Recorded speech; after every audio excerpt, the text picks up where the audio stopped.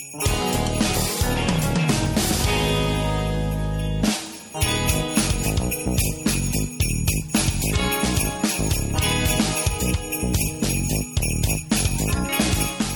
hello, and welcome to Late Night Gaiden, your home for the holidays.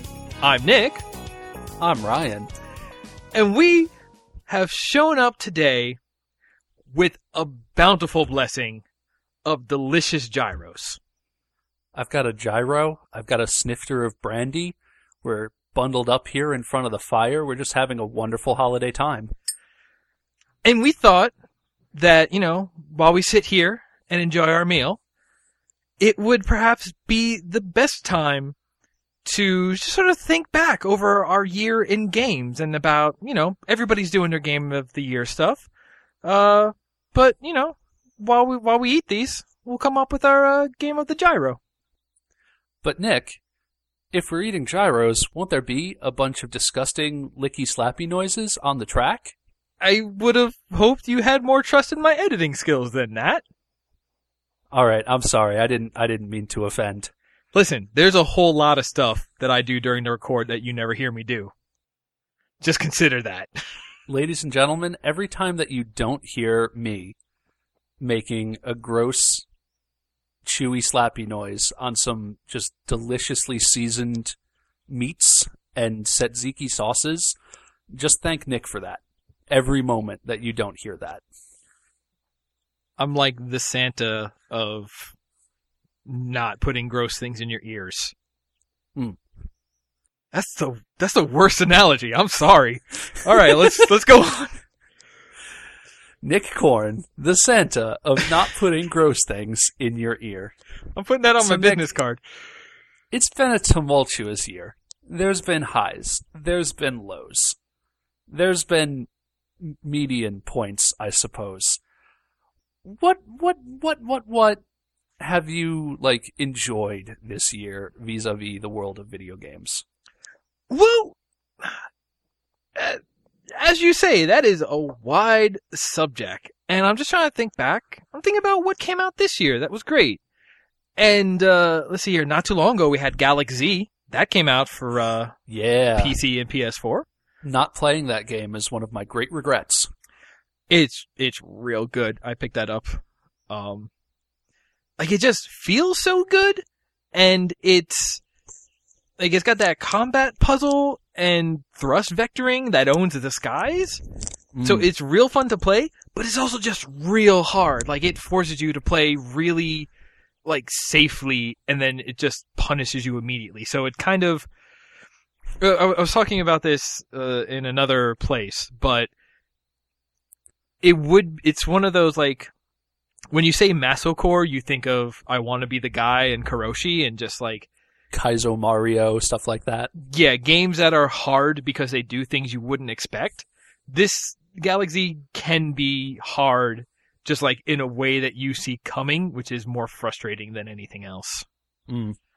What else was there? I'll tell you about a game that I played this year. What'd you play? Monster Hunter 4 Ultimate? That was this year, wasn't it? Are you familiar with the Monster Hunter series, Nick? There's a gun hammer. So, there's Hunter dumplings. Oh, yeah. Monster Hunter is one of those series that, I like a lot, but I definitely see why people don't. It's a really specific taste. But I really enjoyed Monster Hunter 4U this year. Every Monster Hunter game is a slight incremental build on the last one. And I think it's actually been kind of interesting that they've been willing to tack on and take away things between games. For a while they were playing around with what if we went underwater? And then they decided oh no, actually that's bad. And so they don't do underwater stuff anymore. But I really enjoyed the new weapons and new environments in this most recent one. And actually, what was most surprising to me about it was that they supported that game with DLC for a really long time. That game had a really long tail on it. Just outside the normal loop of oh, you did the normal rank, now you go up to high rank. Oh, you did high rank, now you went up to G rank. They kept releasing special like mini campaign quests even, and like all sorts of weird, there's like a Shonen Jump armor set and shit like that. I think it's probably the same sort of strategy that went into Splatoon, Sure. where it was like, yeah, all of that stuff was on the disc, but they meted it out in a way that I think made it really enjoyable over a stretch of time. Kept people coming back for a while. Yeah. Didn't let it fall out of the public consciousness. Like there's still so much stuff. Like I've played, I don't know how long. I don't want to go across the room and go get my 3DS and see specifically how many hundreds of hours I've put into that game. But like there's still, all sorts of stuff for me to do in that game. Monsters I haven't seen yet, like DLC quests I haven't even attempted yet. Like there's just such a huge amount of stuff in that game. Yeah. That I really love. The change that they made of like adding more, not verticality, but sort of aerial maneuvers to the game. Like the what's it called? The bug lance? What's the name of that? The hunting glaive? Insect glaive, I think it's called. That actually very quickly became one of my new favorite weapons because it gave you more verticality. Like suddenly you're jumping around and dodging monsters in new ways and just being able to rodeo pretty much anything in that game. That's really in its favor for me. And like I think they were really smart with how they integrated that new system. So like you can in Monster Hunter 4U, you can now like jump on the back of monsters and like grapple to them, and it's a whole like new system that wasn't in the game in the past. And like the way that they wove that into like the existing weapons and things like that, like I think they kind of have to tread a pretty fine line with Monster Hunter because like parts of that game are so set in stone at this point. Like if they made a really significant change to how these weapon classes that people have been playing for, years and years and years work, I could see them like pissing people off, but like they added new weapons and made just like these slight tweaks to old ones to bring them like in line with how the game works now. And I think they were really successful with how they did that. Yeah, like I haven't put as much time into it as you have, but that is definitely a game where if somebody says, hey, let's play some of this, I am down for that at any time. Yeah. Something that we both got to play a bit of that definitely deserves a mention, I think, is Mario Maker. Mario Maker is a great game. If I had a Wii U, like it would probably be one of my top 5 games of the year. But just like as a spectator of that game, it just makes me so happy that it exists. So can I tell you what the thing is and why this isn't one of my top 5 games of the year? Sure. The thing that I think Mario Maker was most successful at is reminding me that Super Mario World is possibly the best game ever made. Damn. Because it's no other Mario game has up kicks. Up kicks? When you toss a shell directly upwards, such as to hit a block to release a P-switch, and just like being able to spin jump to ride upon otherwise damaging objects and entities, like they changed the spin jump mechanics in Mario Maker though, because you can't spin jump on a buzzsaw. No, yeah, like they changed some of it, but what is it? You can bounce a Karibo shoe off of a buzzsaw, so that's pretty fun. Okay. Yeah, like it's weird that some of the longevity, like people just make levels for that game, and it's great. And there's definitely been this. I'm really glad to see that there's. It's really weird because again, we were talking about Masocore games, and a lot of Kaizo Mario very much came from like, well, what if you were expecting Mario and instead the game just shit on your face. And it's weird because I would say in your sandwich. I would say they shit in your sandwich. I wouldn't say on your face. Well, listen, in your sandwich, on your face, it all ends up the same color in the end. I don't know what that means, but it's Mario Maker doesn't allow you to do things so out of the ordinary. But there has been this trend for like, there's not really people making like just like calm levels that you just go through. Everyone is trying to come up with like a new gimmick with an existing set of very established set of rules and objects and such. Mm-hmm. But just like very hard levels exist that are interesting because they're demanding within the rule set we know. They're demanding and hard and even sometimes surprising without introducing anything new. Apples don't fall up in this game. There aren't even apples in this game. But sometimes you just go, I need to do what with a P-switch? And that's sort of invigorating. And I'm glad that that's actually the way that the community has trended. Yeah, like, I guess technically it's always been possible, like maybe it was possible in the Super Mario World engine to like go in a door the instant you jumped on a POW block. Yeah. But like Nintendo never wanted to do that to people. But now that they've given those tools to everyone, like now people can poke around and see like, oh, if I do this and this in concert with this, some really heinous shit can happen. Yeah, it's not necessarily that it's hard or surprising, but just it's very demanding. People are making very demanding levels, just in a way that we haven't seen before, and I think that's really refreshing. And like, I haven't really played Mario Maker since we did our little Exquisite Corpse experiment with that. Which actually that level has been a bit more popular than some of the levels I made on my own, so whatever. But really, okay. Yeah.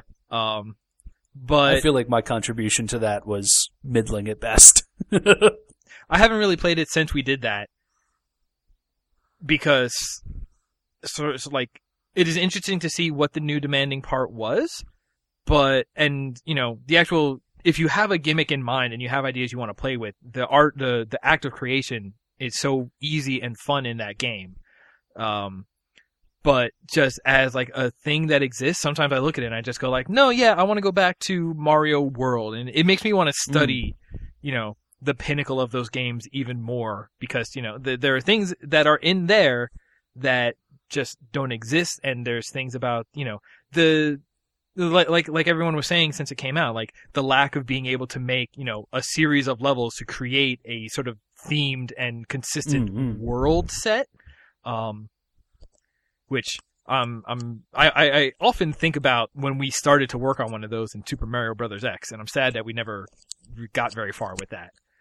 Yeah. Actually, after doing Mario Maker stuff, that would be interesting to go back and try working in that again and just be like, well, things I know now, let's see what works. Yeah.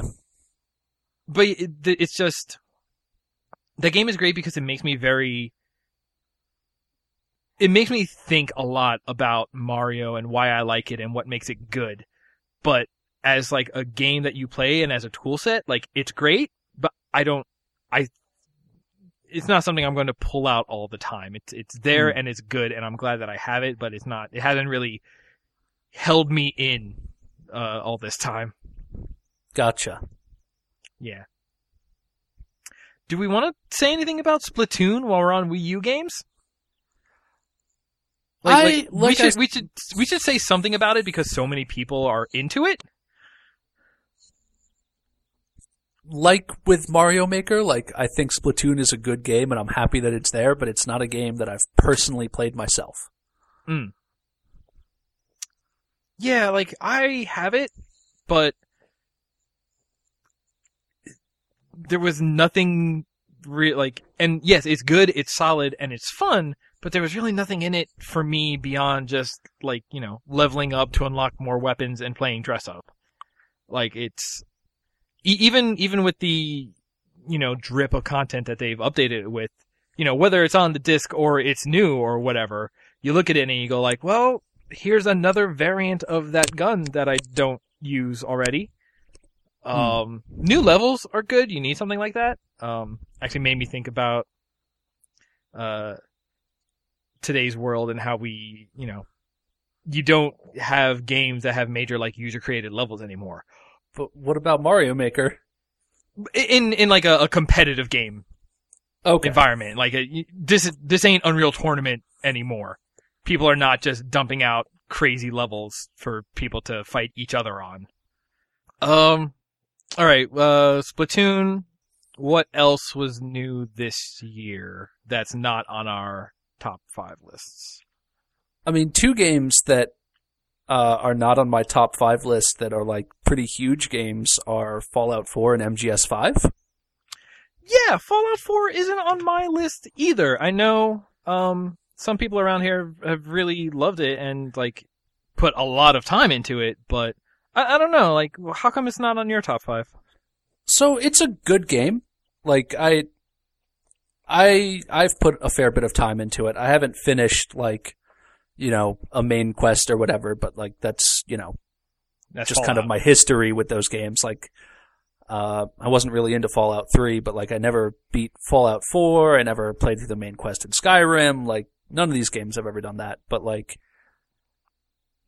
I like some of the changes that it's made to the formula, but like in a lot of ways, it is just like another version of a game you've played before. I put enough time into Skyrim that's probably the one of these games that would have made a top 5 list. Like I finally understand why the fight was so contentious between Saints Row the Third and Skyrim. And like I was so hard on that Saints Row side of that argument. Whatever year that was that they both came out. 13? Was that 2013? Not earlier? I don't know. I don't know. It might have been 11 or 12. I have no concept of time. Right.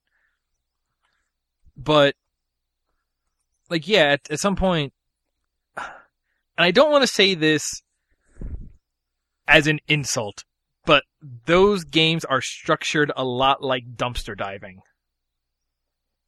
Because, like, you can find treasures, and they're out there in the world, and all you gotta do is go look for them, But you gotta wade through a lot of trash to get there. Yeah, like, it's less about sort of traveling through an actual world. Like, it is, but, I don't know, to me it always just feels more like, well, here is a big open world, and if you want to find all the things into it, you just sort of, like, scrape through every building and every character as you walk down whatever path you pick.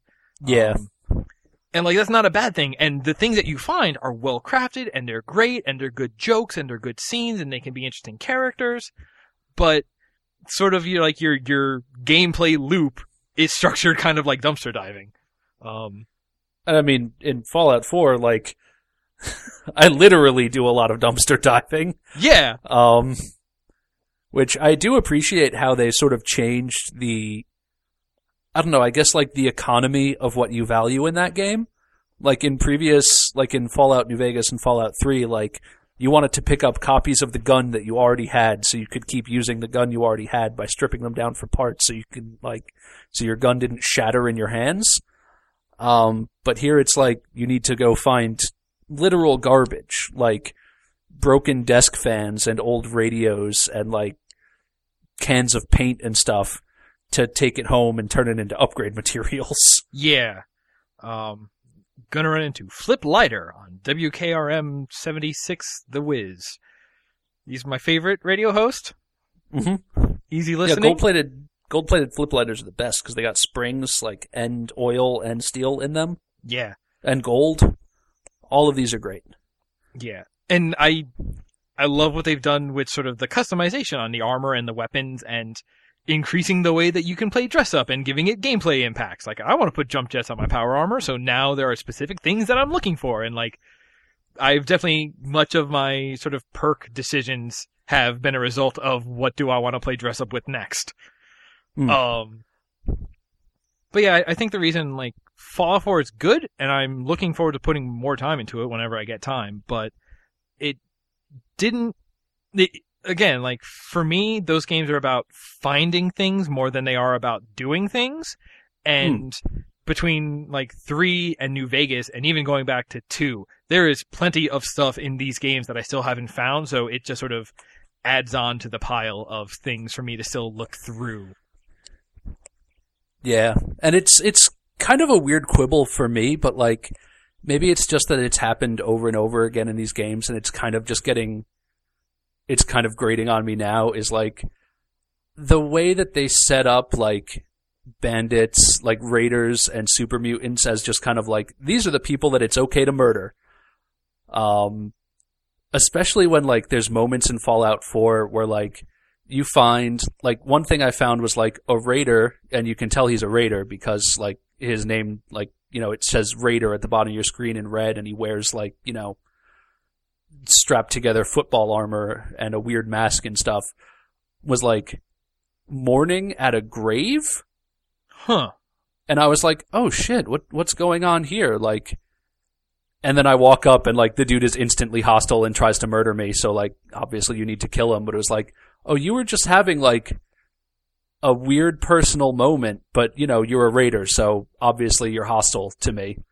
And like there was another part where like I went through this raider camp and like eventually found like one of their computers, because you got to hack all their computers. And there was something talking about how like a member of their band had been like kidnapped and taken to another place. And I was like, oh shit, was this like a potential quest line where like I could help these people like find one of their own who was like kidnapped from them? And it was like, no, of course not. Like these people were instantly hostile when I saw them. Like they're the designated murder fodder. Like I have no idea. There's no other way to interact with them, but like, why is this stuff even here then? Well, actually, because in New Vegas, there was definitely like faction alliances that you could do. Like you could just walk through, if you made friends with the right people, you could just like walk through Kaiser's Legion camps with like impunity and actually talk to people. And like one of the places in Boston is the Combat Zone, which is like cage fights that raiders go to and watch. And I wonder if there is a way to get on like the friendly side of raiders and to make that a place that you talk to instead of just murdering everyone as soon as they realize you're there. Yeah, I don't know. Yeah, like it's a good game, but there is something about being more of the same. And also, like what they did to the conversation system is, I think, really detracts from the overall experience. Just that's enough about. Yeah, that though. We're not here to talk about, you know, to shit on games. Yeah. One more thing I do want to talk about while we're still talking about new games. Nuclear Throne is now officially out. And this is a game that I'm shocked that it's not on my top 5 list. But I do need to mention it because it's one of my favorite games. It's one of those ones where it's like, I've put so many hours into it and I love playing it, but there's a part of my brain that just says like, but this is not necessarily of great importance in a sense. Like it is something well crafted and well honed and should be admired, but maybe isn't the most important or isn't the most impactful. Because, you know, it is what it is. It's like a roguelite twin stick shooter inspired shoot fest. And like it feels so good, and the way that they're balancing the sort of interesting thing that they've done with the weapons, the like finely honed and applied amount of screen shake and stuff like that, and just especially it's interesting for their business model because of the way that they've been so transparent and so consistent, and like they stream their dev once a week, and that's just cool. Like you can just go there and talk to the dudes as they're working on the game. And it's, you know, we've talked about this before. Like, I like the games where there's one thing you were given one task, and you're just tasked with getting like really good at that one thing, which is just, you know, dodging and shooting. Like, I like this game as a bullet hell kind of shooter, even though, you know, maybe it is about trying to spray bullets more than you are avoiding bullets by the end game. It's just like, I need to mention it because it's so good. Yeah, and it's one of my favorites, but I think maybe it didn't hit my top 5 because the ambition of the game is not in the scope of the game, but just in sort of the craft of the execution, or the execution of the craft of the game. Like, it's a game that is very, very well made, but what it isn't ambitious. They were just like, we're going to make this thing of this certain scope, and we're going to make this thing the best it could possibly be. without trying to be the best of everything. You know, it's not a big open world. It's not a big, you know, since it's been in early access, we've seen like all of the levels and most of the weapons and most of the enemies, like all of those things are sort of known quantities, and they are still improving them. But now it's like, well, we're improving how they appear, and we're fixing all of these bugs, and we're doing more balancing. It hasn't really, at a certain point, it stopped growing as a game, but just the parts that were within its sphere just kept getting better. Do you think that your opinion, like, would be different if, like, it had just, you know, emerged fully formed rather than had like this super long lead up? Well, so I'm going to tell you this.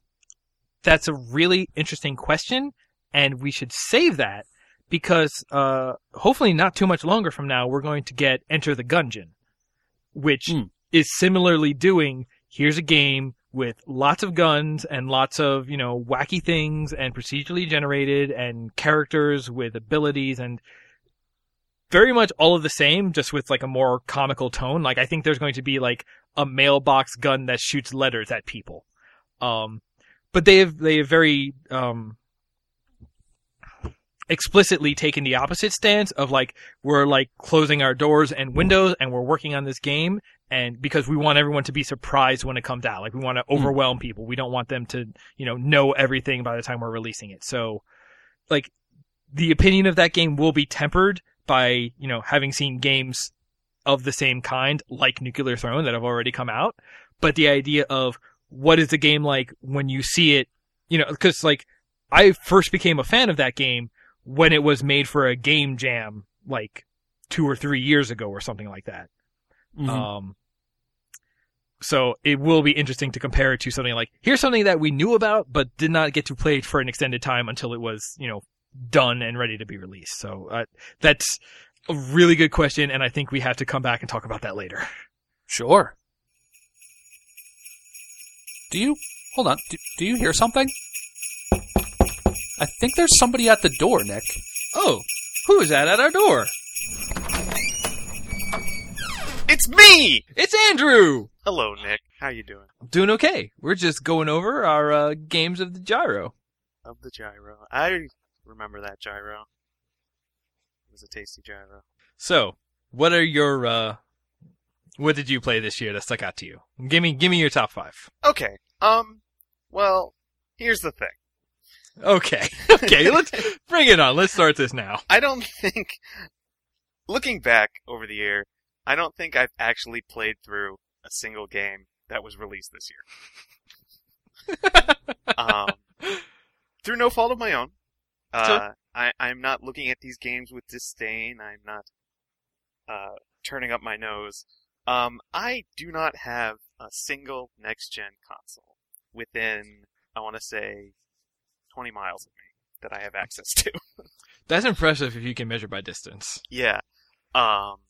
So there's a lot of games I would have liked to play, a lot of games I have dabbled in, but I have not played through. So I have a really long backlog. So hopefully, after this holiday season, I will be able to, so once we get into 2016, I should be able to play 2015 games. That's how it works. Yeah, but that is not to say that I have not played any video games, of course. All right. What do you got? That would be silly. In no particular order, but I'm going to start with this one because I spent pretty much the entirety of January playing this game, and that is Hyrule Warriors. Yeah. I've been playing that game since it came out.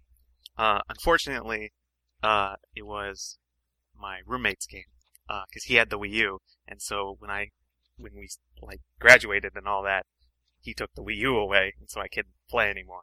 But I got to continue playing on my friend's Wii U, and like unlocking all the things for him. Mm-hmm. Cause that's what I really liked about it, was just like all the adventure maps and doing all the weird battles and stuff it was really fun. It's a Dynasty Warriors game.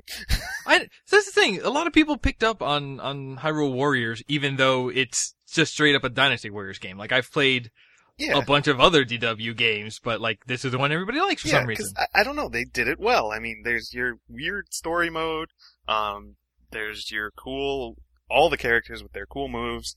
And they did really good with like the adventure maps and doing those a little bit differently, depending on what kind of game they're basing it on. Just making it a whole bunch of different, almost like challenge rooms. Exactly. Sort of gave real variance to the way that the game plays, which is something that was missing in a lot of other entries. Yeah. So that was really fun. I'm semi looking forward to the new release of whatever they bring out for that. That's coming. The Hyrule Warriors. Legends? Legends? Yeah, that's the thing. The 3DS one. Yes, that is also having characters on the Wii U. It's weird. I don't know yet. It's going to be weird to see how exactly that shakes out. Yeah. I just want to play a king who turns into a boat. Okay? Oh, I want that too. Oh no. So that's Hyrule Warriors. Came out in 2014. Played it a decent chunk of 2015. It was good. All right. I had fun with that. So What's next? The second thing on this list is actually a couple games, but I'm putting them in. I know. And I told you this list is weird, but I'm putting it in one group. Okay.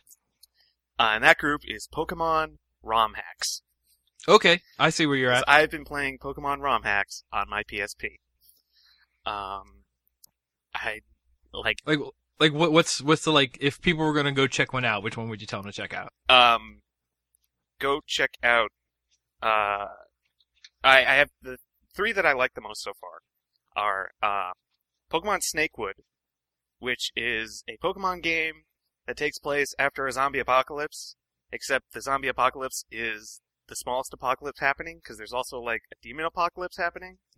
Okay. And then dimensions intertwine, and this other game series, I can't remember the name of it, shows up. Like it was another game pretty much like Pokemon, but I can't remember what it was called. It shows up and you fight them for a little bit. You could fight Kamina on top of a mountain.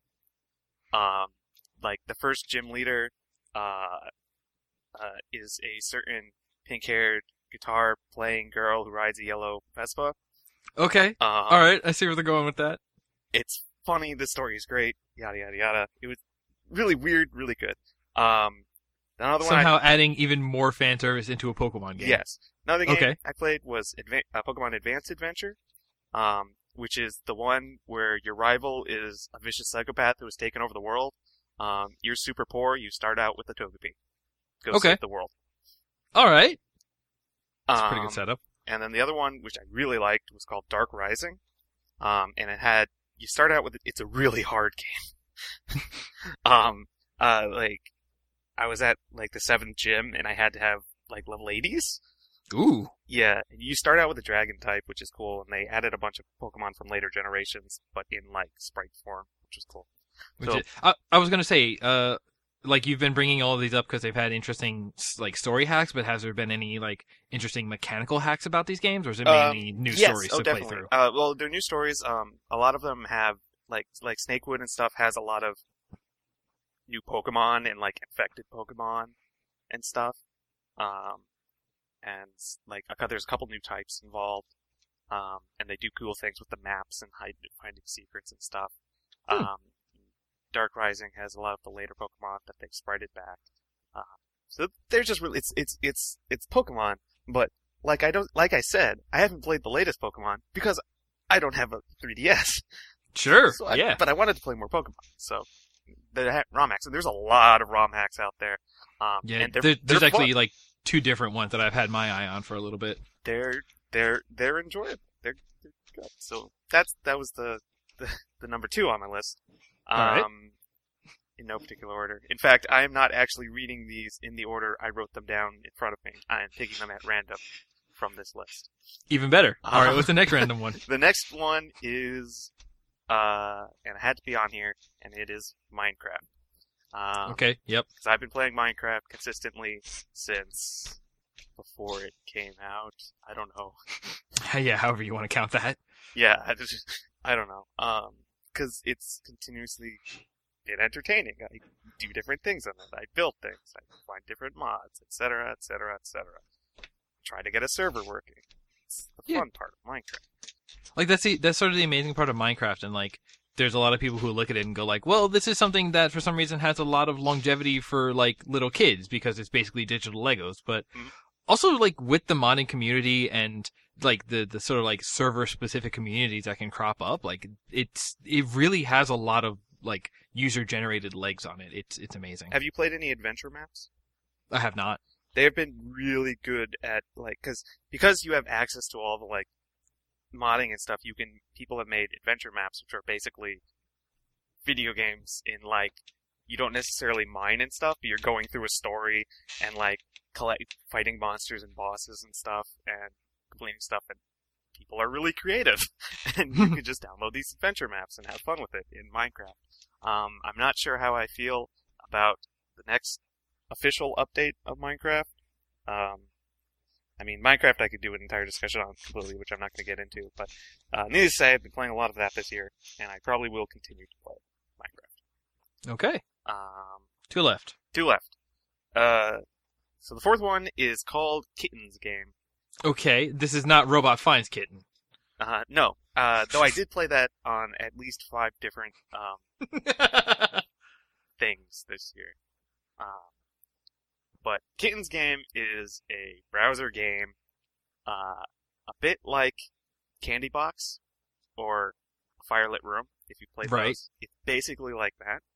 Okay. In that you start off really small, you have like a basic item number that keeps going up or whatever, and then you can buy more upgrades to get more things, and it unlocks more things, etc., etc., etc. In this case, you have kittens. They're growing catnip. You build a village into a city. You unlock technologies and trade. I just unlocked Theocracy. Okay. I have to start sacrificing unicorns to the sun god. It's getting kind of crazy, but like, I really like these kind of games. I played. Yeah, you do. Because I really like the kind of like upgrade games, and stuff. I'm curious to see where this one ends, because like, there was another one I played called Swarm Simulator, which was fairly entertaining, but it didn't really have like clear progression or an end. It was just bigger numbers. Sure, yeah. Whereas like Candy Box and Firelit Room did kind of like have a story and a clear kind of advancement as you went along. So I'm curious to see where this one goes. To see my virtual kitten. I haven't had so many virtual kittens since Dwarf Fortress. Oh my gosh. Actually, I almost brought up Dwarf Fortress when you were talking about adventure maps. Well, there you go. So Kittens Game, it's a game you could play on the browser, and so I do. And occasionally I'll have it open in a tab, and I'll flip over, and I'm like, yes, I have collected enough hunters to send out into the wild to bring back furs to increase the happiness of my kitten population. It just seems so weird, but okay. It's weird. I don't know, but it's great. It's great. Yeah, like a lot of people say that those didn't, like, after Candy Box came out, like even Candy Box 2, which was theoretically like bigger and better, but just like they lost some appeal because it was a trick that we'd all seen before. Yep. But I continuously kind of find more of them, and they each kind of have their own unique spin, which so far has been good. All right. So finally is a game that has actually been released in 2015. Oh my god. Have not actually played though. So how did it get on here? So I've played it a little bit. So I have technically played it. Okay. I have not really played through it at all because I do not own it. But this game is Bloodborne. Right. I really, really, really, really like this game, and I really, really want to play it all the way through. Because everything I've seen, even the small parts that I played, it's like built for me. I love it. Especially because it seems like it's even closer to Demon Souls than Dark Souls was in certain ways. It is kind of, but it's also, well, it's very different in kind of how you're fighting, because you're not really like fighting defensively or anything. It's a lot more fast paced and stuff. Mm-hmm.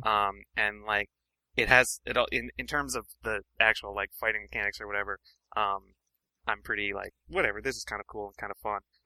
Though it has some of the problems of Dark Souls 2 in that some difficulty is moderated just by giving the enemies bigger HP.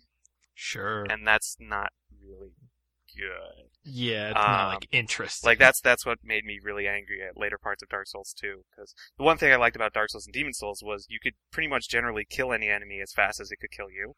as long as you knew what you were doing. Yeah. And so that kind of, but so the main things I really love about Bloodborne is like, so the combat and stuff is fine. I like it. It's enjoyable or whatever. The main thing is just the aesthetic, the lore. It's just so beautifully. It's the exact kind of genre that I love. Nothing has done. I haven't really played anything that does like Lovecraftian horror as well since like Eternal Darkness, and that's amazing that they did that in an action game. Yeah. But like I just love the lore and the background and just it's so great. I really want to play it. Yeah, you're just frothing over there, waiting to get your teeth back on it. That's the thing is I gotta get a PS4 to play it, but I also want a Wii U because there's a lot of Wii U games I want to play. Well, we already got a Wii U, so you should just come over here and hang out to play those games. We got Hyrule Warriors already. Fair. That's a good game. Yeah, because there's all the Wii U games that I played when they came out. Because I really enjoyed like Wonderful 101. I play like Smash Brothers and Mario Kart off and on at my friend's house, that kind of thing. I was gonna say we're at the part where is there any other games you want to mention that you enjoyed but did not quite make your list? Yeah, I guess I'll just start name dropping stuff. All those Wii U games I played when they came out, like Monster Hunter 3, which I have over 300 hours on.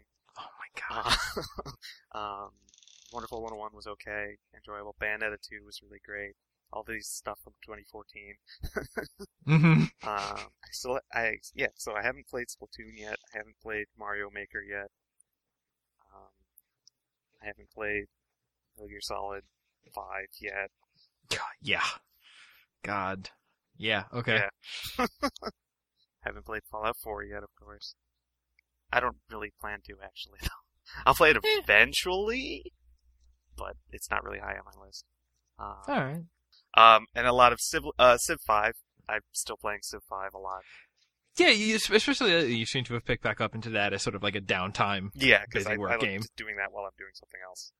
Like I'm trying to get all the achievements on it now, so I'm just kind of going through each character and doing their thing. Which is entertaining. So yeah, I play a lot of video games this year. Not necessarily from this year. You know what? That's alright. Alright, well, thanks for dropping by and sharing your list with us. Yep. Do you want some of this gyro before you head out? What kind of gyros? Good. It's gyro. It's made of gyro. It's made of gyro meat? Yeah.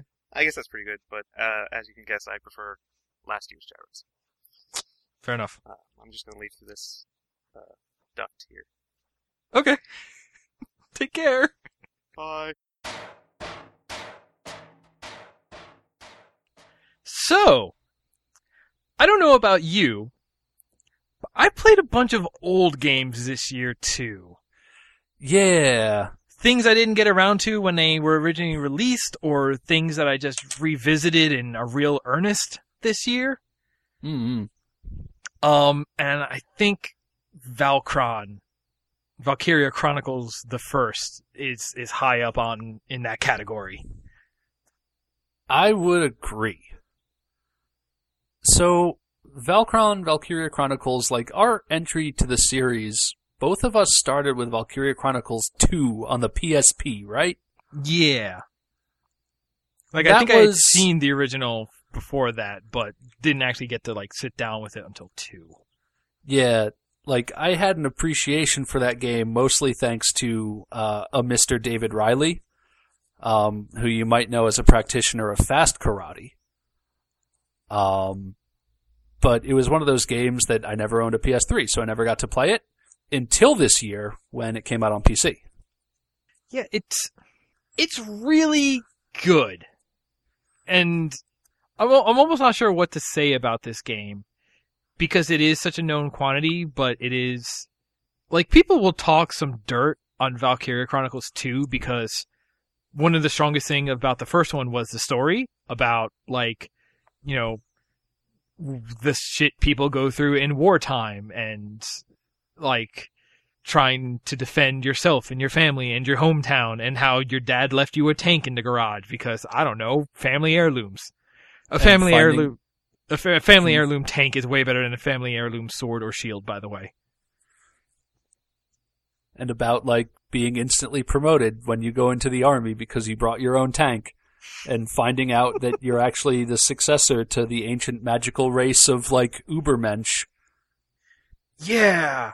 But like less than the overall story, like what they did in terms of like character development and like interpersonal interactions in that game, like I remember that being pushed as one of the major victories of it. So if you're not familiar, Valkyria Chronicles is like a tactical game that's a sort of like magical World War I happening, basically. But like, say, a Fire Emblem game, your units aren't just like stock standard, artillery, infantry, like they're all named units with like relationship potentials and unique statistics and abilities and stuff.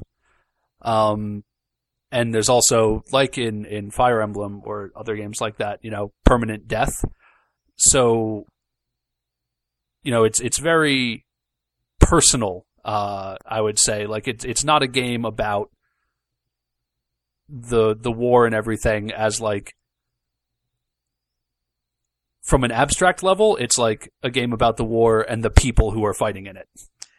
Yeah, like, it does that interesting thing, sort of mechanics and story combination where, like, it's a tactical game, so you get that, like, overhead, like, it almost draws it like a blueprint, like, very abstracted in the strategy mode, but then as soon as you pick something, you're real-time, boots on the ground, like, you see your character's face and body as you run around. Like, like, tying the whole thing about, like, the war front to the people fighting. It's on multiple levels, it hits that really well. And it is, like, super anime. Like, that's... It got more intense in, say, the second game, where it was like, you're cadets at the military school, but only you can fight the war because of, like, bureaucracy or whatever. But you're all, like, teenagers, and one of you is, like, colorblind because of trauma or something. I don't know. It's, like, really weird stuff. And it's like, oh, your brother gone missing. I wonder what happened to him. I hope he's not secretly the enemy super soldier. That's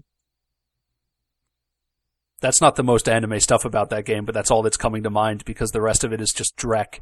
Well, yeah, because you forgot about the blue-haired girl who doesn't have a memory and doesn't know what a soccer ball is. Oh, right. Yeah, she's like 12 years old and grew up in a laboratory and doesn't wear any clothes and doesn't know what soccer is. But she's also the strongest person in the whole game. Yeah. So you're lucky she's too stupid to be your enemy. What'd you say? Yeah. And, like, there's a part of me that still wants to play more of the second one over the first one, just because, co-op missions are fun. Yeah, exactly. Like, being able to, like, I love that system. Like, I really do. Like, I love tactics games to begin with, but, again, like, just, like, it's abstract, but then it's also, like, actual aiming and line of sight kind of stuff. So I just absolutely love that. Being able to do that with two people and, like, being able to take two turns at the same time because there's two active players, that, like, does insane things with that system. Yeah, and I think the co-op actually, like, it uses... So, Valkyria Chronicles has, like, not to the same extent that, say, Fire Emblem does, but it has a sort of relationship system where certain characters, like, enjoy the company of other characters, and so when you're in their proximity, like, you might get some statistical benefits. And then, like, the co-op mode... Like, if you have two characters next to each other and both players, like, start their turn at the same time, like, you're running together and you get, like, crazy bonuses popping off. Like, it's really fun. Yeah. But that being said, like, the original Valkrun is totally worth going back to because even without the co-op elements, that system is so solid and fun and well built. And I think... since the second one was a PSP game and did have this co-op stuff in mind, I think the missions are a little more samey as you go through. Yeah. But from what I didn't play too much of it, just again time constraints. But from what I saw of the original Valkyria Chronicles, they would do a bit more with changing the missions or changing the objectives in the middle of a mission, or like suddenly somebody's coming in. Sort of like story turns would occur in the middle of battles, and that's not something that you saw on the second one. So as a single player narrative experience, it's definitely the stronger of the two. And like some of the missions even had sort of like pseudo puzzle elements where it was like, okay, there's this giant unkillable enemy tank. Like, how do we slow it down enough to like get our troops into this valley that we've prepared with like landmines and artillery and things like that? Yeah, they definitely do play around with like the structure of missions. Yeah, it's not just, do what it takes to capture the enemy camp. It's like, no, there's other stuff you're going to have to do. A lot more unique stuff. Kind of gimmicky, but, novel is a better way to phrase it. Better And sometimes you find a pig with wings that becomes the mascot for your troop battalion. I also like that I could put a big old Sega logo on my tank in Valkron 2. That part was pretty great. Did you get to the part in Valkyria Chronicles 1 where you got a second tank? I did not. I did not even play that much. Yeah, you get a little mini tank. It's cute. Oh, man. It's really cute. All right, hang on one second here while I look up what when Chroma Squad came out, because I think that was this year. So that was I this year. My chance to talk about it. Yeah, that was totally this year. Yep. Oh, what a good game. Okay. On a similar note, a game that I pretty much continued to play this year, I suppose, was the modern XCOM, Enemy Within, and specifically with the Long War mod, which was a mod by a bunch of folks. I think their names were like Johnny Lump and Amaneri and a bunch of other people. If people go to our YouTube channel, they can watch you play that for a while. Yeah, so I got really into that game over the summer, and it actually became like a video series, like Nick was saying, if you followed my stuff. Like, I've kind of always liked XCOM. Like, the original games were way over my head when they came out. Like, I think I actually had like a physical copy of the original XCOM when I was a young lad, and I was just awful at it, just terrible. And like, these new games are very different, but I just, like, you probably know by now, like, if these games are for you or not, but like, I liked them a lot, but I liked it a lot, but I kind of felt like it didn't have the legs that it needed to, like, be playable for more than like a campaign or maybe two. But specifically, like, the Long War mod just adds so much horizontal space to like customization and the things you can do on the strategic level that I kind of fell in love with it all over again. Yeah, I because you got back into XCOM, I also got deeper into XCOM than I had in the past, and like I played a bunch of it, but that game can kind of be two halves because there's like the base building, strategy element about research and teching up, and then there's the actual combat, and it's kind of why I don't. It's kind of the same reason I don't do RTSs. I can do one of those, and I prefer to do the action part. But if I'm focusing on that, then I just fail because I have no tech or economy. And the same thing happened to me in XCOM. Like, I don't know how long. Like, I wasn't even playing Long War. I was just playing vanilla, and I don't even know how long I would last in that before just the backing falls out from under my campaign. Which is interesting. Because I'll say here on a similar note. Massive Chalice came out this year. Oh, yeah. The Double Fine, Brad Muir sort of XCOM game. That one had a similar problem because that one, it's like you're waiting like 500 years for your super weapon to charge up to finally cleanse the world of evil, but you have to manage your warriors and their families and bloodlines while you're waiting, centuries for that to charge up. And I was so bad at that. I got about 150 years in, and I had basically like 2 people who were ready to fight and like a 3-year-old that we were giving a sword to because we had nobody else left. It was just like, listen, I know you're a baby, but you gotta fight these evil demons. I'm just so bad at all of that. Which is why even though I got into XCOM, what I actually got really close to finishing, and I want to finish, and I'll just say this again here, even though, again, it was from this year, Chroma Squad is a game that I got really into.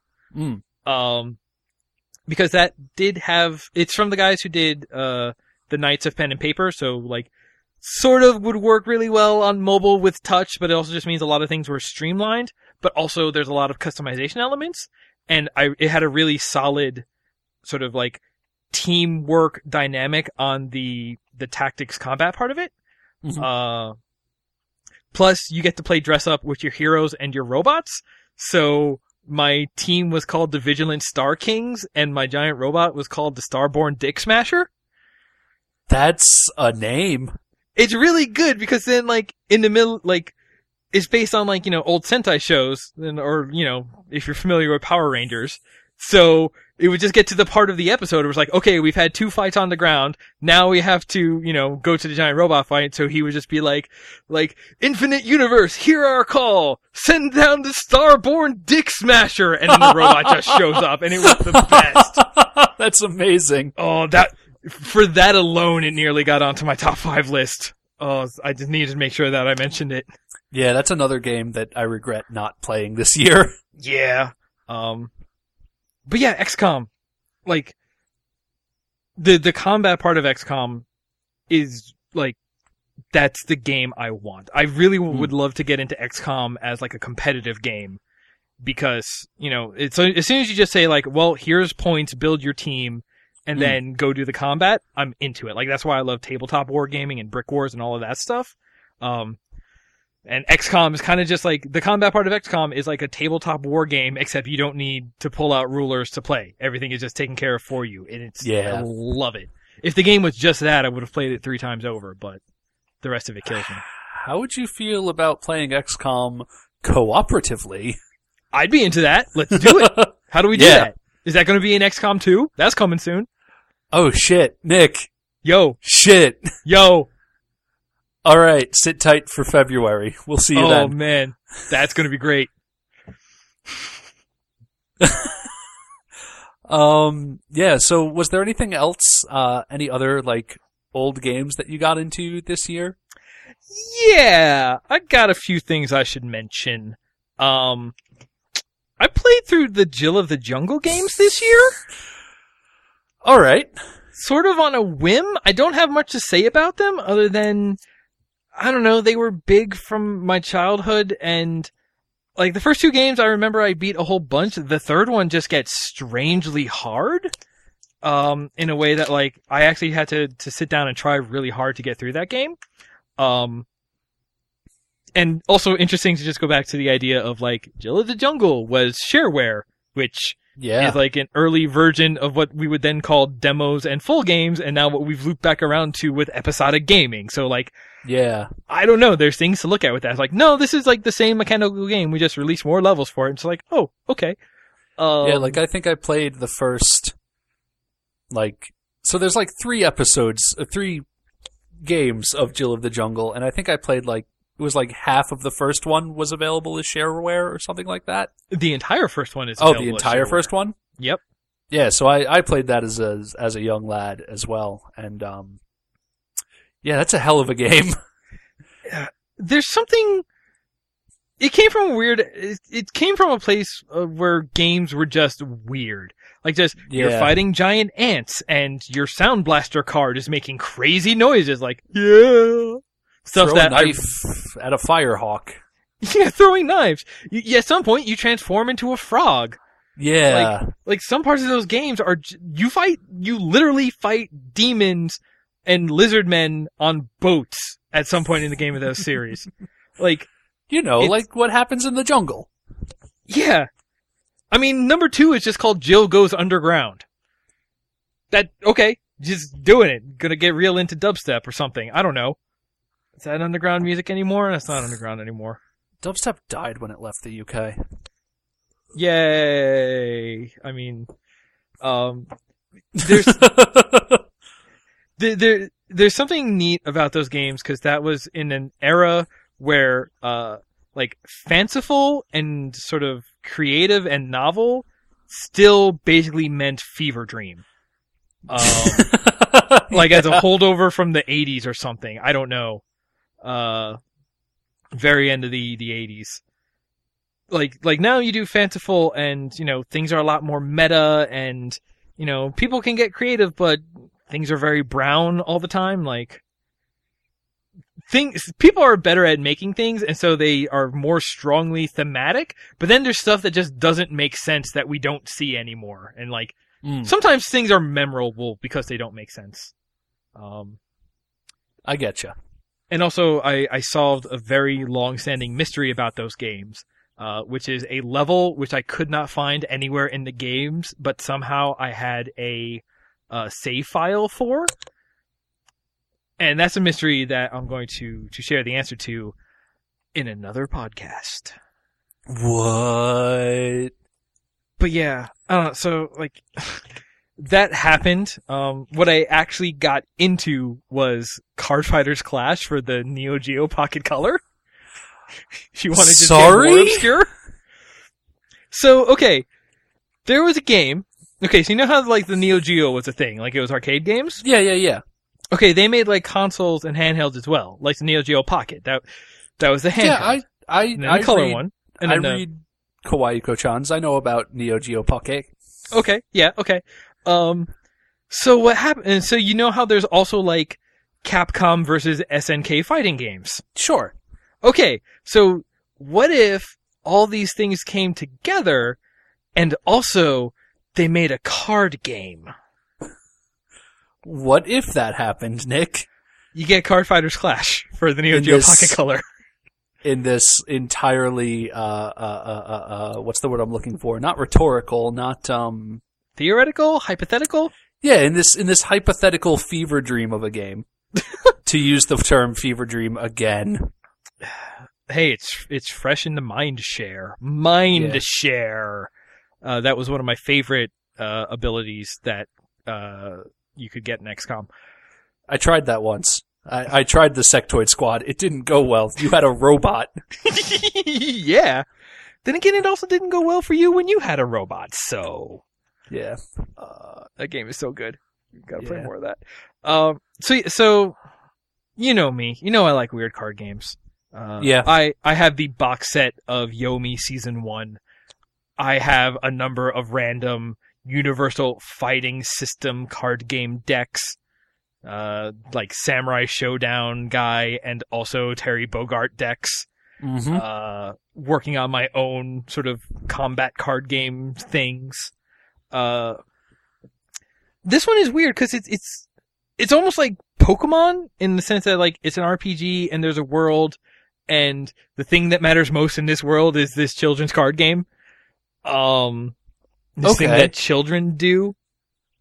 So like you're going around and you're hanging out with your friends, and then you're going to the tournament and you're like meeting people, like, but it's also weird because it's full of like Capcom stuff. Like there's a Resident Evil themed haunted house in which they are holding a card fighting game tournament.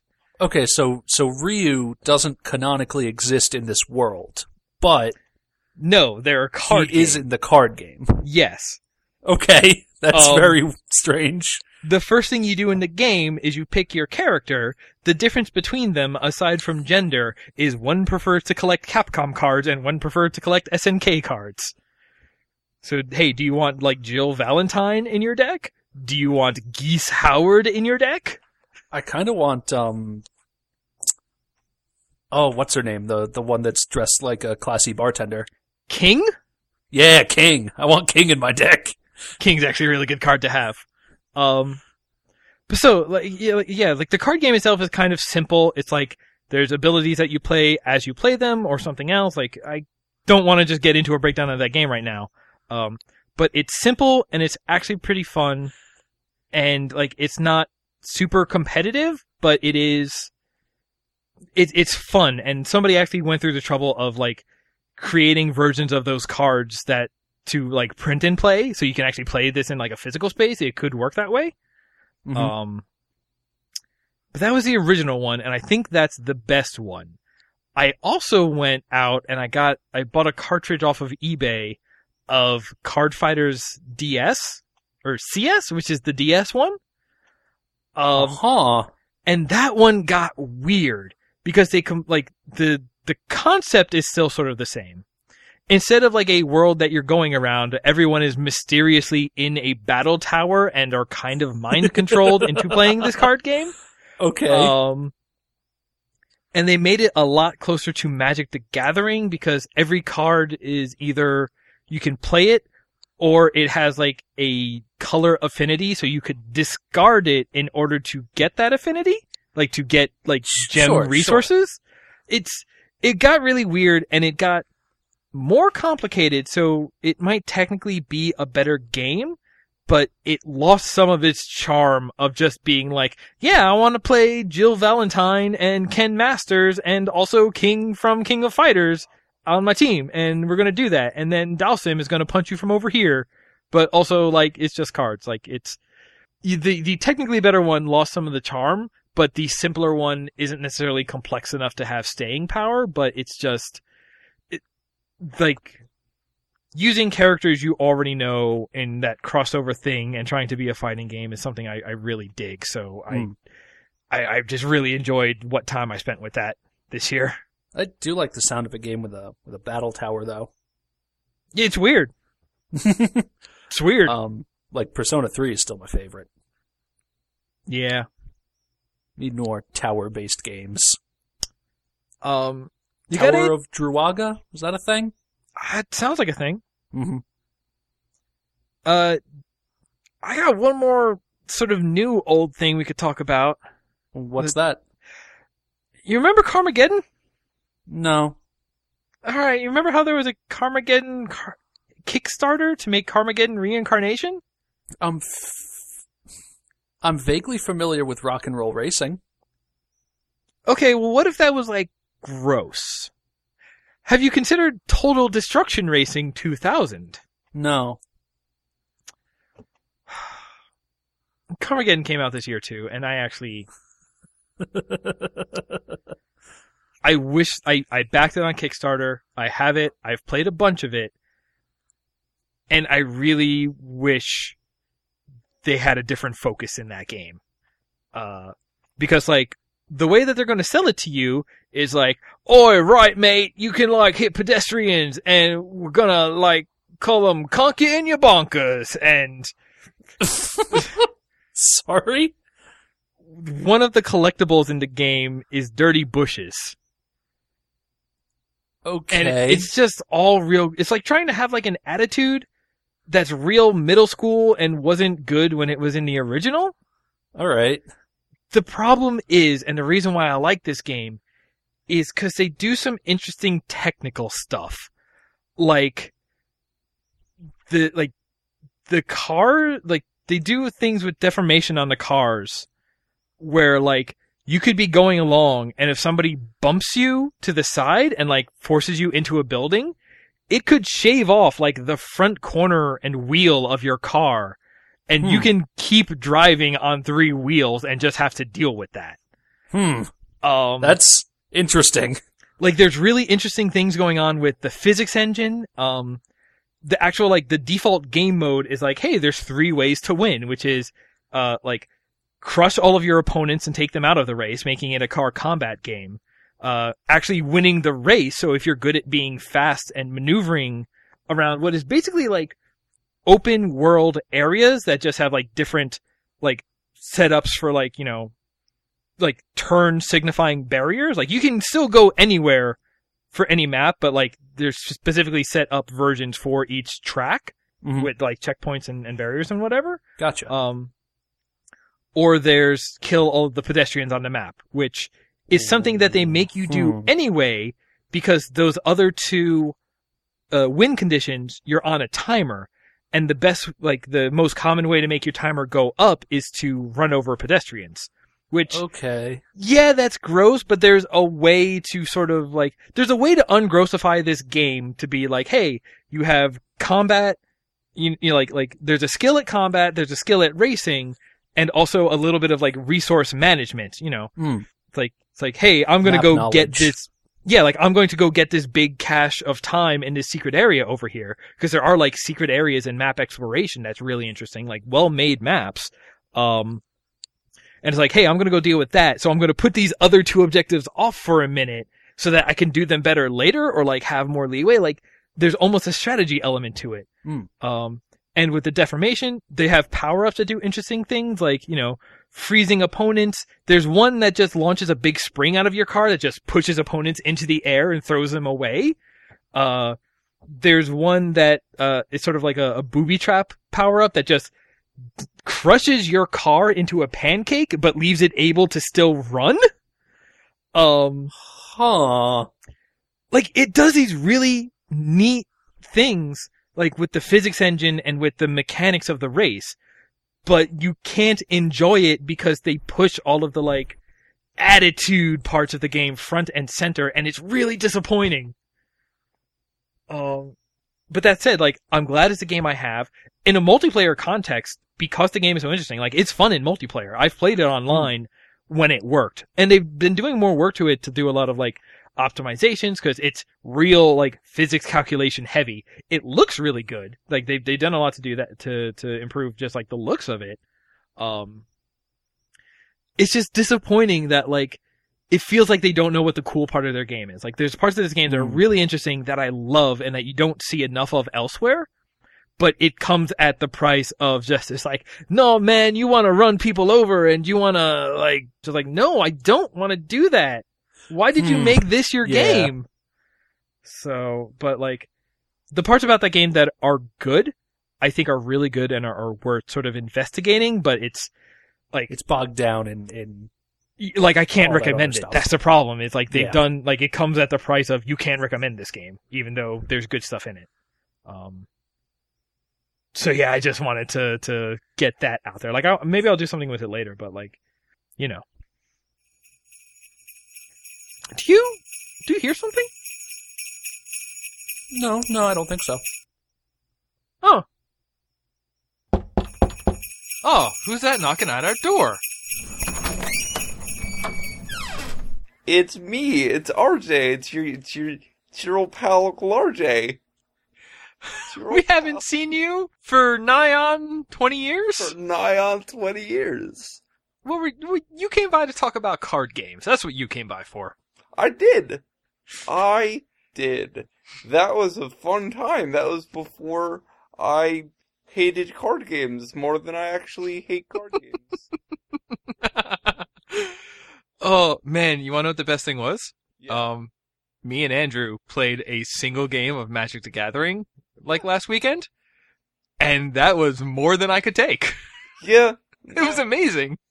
It's not fun. It's not a good time. It's not a thing I'm proud of. Okay, but now that you're here, you should share your top 5 games of the Gyro. This has been hard for me. Oh yeah? How come? This has been hard for me because I've not played many games this year, in all honesty. Okay. Did you play 5? I had to find 5 games that I enjoyed playing. Okay. It's hard because the majority of the games I play, like League of Legends and Heroes of the Storm, I don't actually enjoy.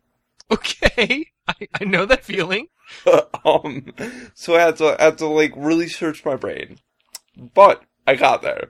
So these are in order, top 5, worst to first, least to best. Number 5 is Smash 4. Okay. I think that game is really good. You can play as like Red Luigi or like Dr. Luigi or like Yellow Luigi. Yeah, like 4 kind of Luigis you can play as. And there are like other characters too. It's great. He plays Round Luigi. Huh? Round Luigi. You know, he eats people? Yeah, Round Luigi. He's the black sheep of the Luigi family, I think. Is that maybe Dinosaur Luigi? No, I was talking about Wario. I mean, Fat Luigi. I don't know who this Wario person is. I don't think he's real. It's your favorite Luigi in Fighting Simulator. Yeah, exactly.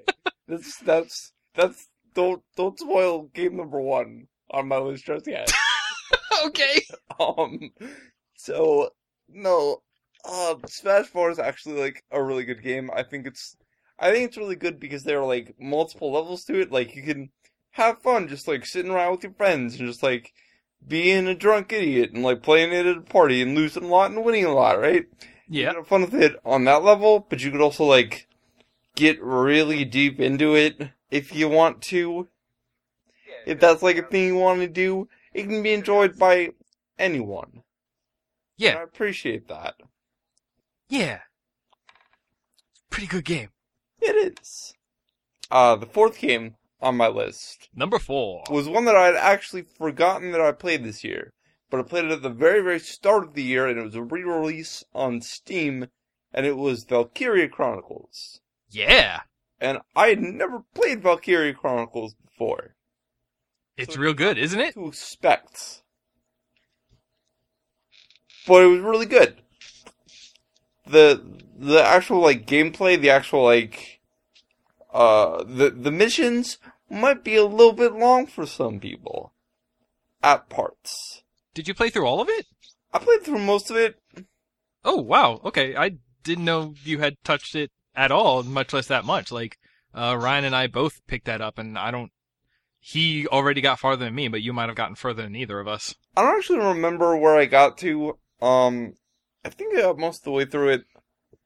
I haven't actually looked at it in a really long time because I had to like, I either had to like clean install my PC or I had to like get a new PC this year sometime. Ah. So I like never like after that point I just never installed it because I was busy playing League of Legends and hating my life. Yeah, that's how that goes. Yes. But I remember being surprised at how fresh every mission felt. Like, you would go into a mission and you'd be like, okay, I know this game. You just shoot people and you tell people to go places and have them shoot people and it's good, it's fine. And then they would always, like, throw some new curveball at you, which I really appreciated. I think it's also because I didn't know what to expect. I just went into it blind and I was like, Valkyria Chronicles, this is a game that I've heard many, many times from many, many people. It's a very good game. And just came out on Steam, so I'm gonna pick it up and I'm gonna play it. And I had no idea what to expect. I didn't know what the gameplay was, or the story was. And that was part of it that I sort of like at all the points where I was supposed to be learning, I was learning, so the tutorials didn't really feel like a slog for me. Okay, yeah. Like, it just ramped enough. Yeah. Alright. Yeah, no, that's a real good game. Yeah. It What's number 3? I should go back and beat that. So number 3 is a game that, similar to League of Legends and Heroes of the Storm, You hate yourself for? I do not enjoy. Unless I win the games that I'm part of, I do not enjoy it. But when I do win the games I'm part of, I feel brilliant. And this game is Hearthstone. Yeah, you know. Of course I know. Oh man, we Oh, were talking about card games at the beginning of this. Card games are not fun, you guys. yeah. Listening at home, do as I say, not as I do. Don't play card games. Just don't do it. But I mean, like if people want to know, like, we did that whole No Credit Continue episode on Hearthstone. and I'm pretty so- sure it was just like for 15 minutes was like, don't do this. Don't play card games. So, but Yeah, basically. anyway, And then we did 2 more episodes on card games. of course. If you do want to play card games, the Pokemon card game's good. But enjoyable. It's stupid. But yeah, Hearthstone is again, it's one of those games where you just like you can go in the arena and you could like have a fun time draft a stupid deck, or you could just like play Murloc Tribal and have a fun time with your buddy who's playing like Pirate Tribal, and just like mess around with it and just have fun. And I mean, Blizzard did a very, very good job with like a lot of the UI elements of that game and just making that game palatable. Yeah, it's like like, say what you will about card games, but Blizzard knows how to make, like, a video game that feels good to interact with, just, like, across the board. Exactly. There's some problems with it. There's some, like, really weird corner case interactions that the game doesn't really explain, and that you just have to go for and hope it works out in your favor. Mm-hmm. But I like that you can engage with it on multiple levels, and you could have fun with it no matter who you are, no matter what you want to do. Yeah, it's easy enough to get into for pretty much anyone. Exactly. Yeah. Alright, okay, that's a good reason to be on the list. Game 2. Game 2. Game 2, the second best game that came out this year. Not in my opinion, this is fact. Okay, this is RJ Facts. This list is not my opinion. RJ Facts with RJ. Yes, RJ Facts with RJ. That should be a new show. We should talk about that. Yeah. Yeah, RJ Facts with RJ. Dude, I would produce that show. Let's do this. Alright, done. Okay, number 2. Undertale. Undertale's really good. I, like, literally can't say enough about that game. Or is it that I can't say too much about that game because I don't want to spoil it? I don't know.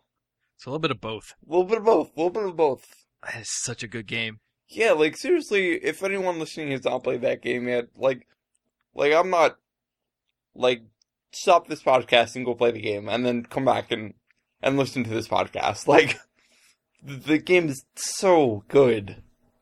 I just, like, it's everything that I liked about RPGs. Like, there's, like, the fulfillment you get from, like, leveling up and, like, finding new things and, like, exploring new places, and, like, everything I like about it, and it just strips away all the stupid, dumb stuff that I hated a lot. And replaces it with just novel things and really fun jokes. And I mean, obviously, like, it's heavily inspired by Earthbound, but that is in no way a bad thing. Because Earthbound's great, and this game's great. It's great because it's not only great on the level where you just sort of play through it and enjoy characters and jokes and whatever, but, like, the part about that game that really blows my mind is, like, after finishing my first playthrough and then just looking at the wiki and looking at all the, like, super why would anyone do this edge cases that are all accounted for and have, like, unique dialogue. It's just like, what is any of this? That's the thing I really appreciate, because when I play games, a lot of the time I enjoy exploring them. I enjoy, like, just seeing how deep the rabbit hole goes. And man, are you rewarded for that with that game. Like, yeah, that game is such a rabbit hole. Yep. Oh my god. Oh man. Yeah, go play Undertale. Yeah, I concur. Yeah, there are too many reasons to go play Undertale. Did we even mention the characters yet? Like, the characters are so good. Oh my god. Like, but okay, that's Undertale. What's game number 1? Let's get down drum to roll, this. please. You don't actually have to give me a drum roll. Let's just pretend that there's a drum roll. Can everyone hear the pretend drum roll right now? Yes. Game number 1. Life is Strange. Yeah. This game, It's meant for you.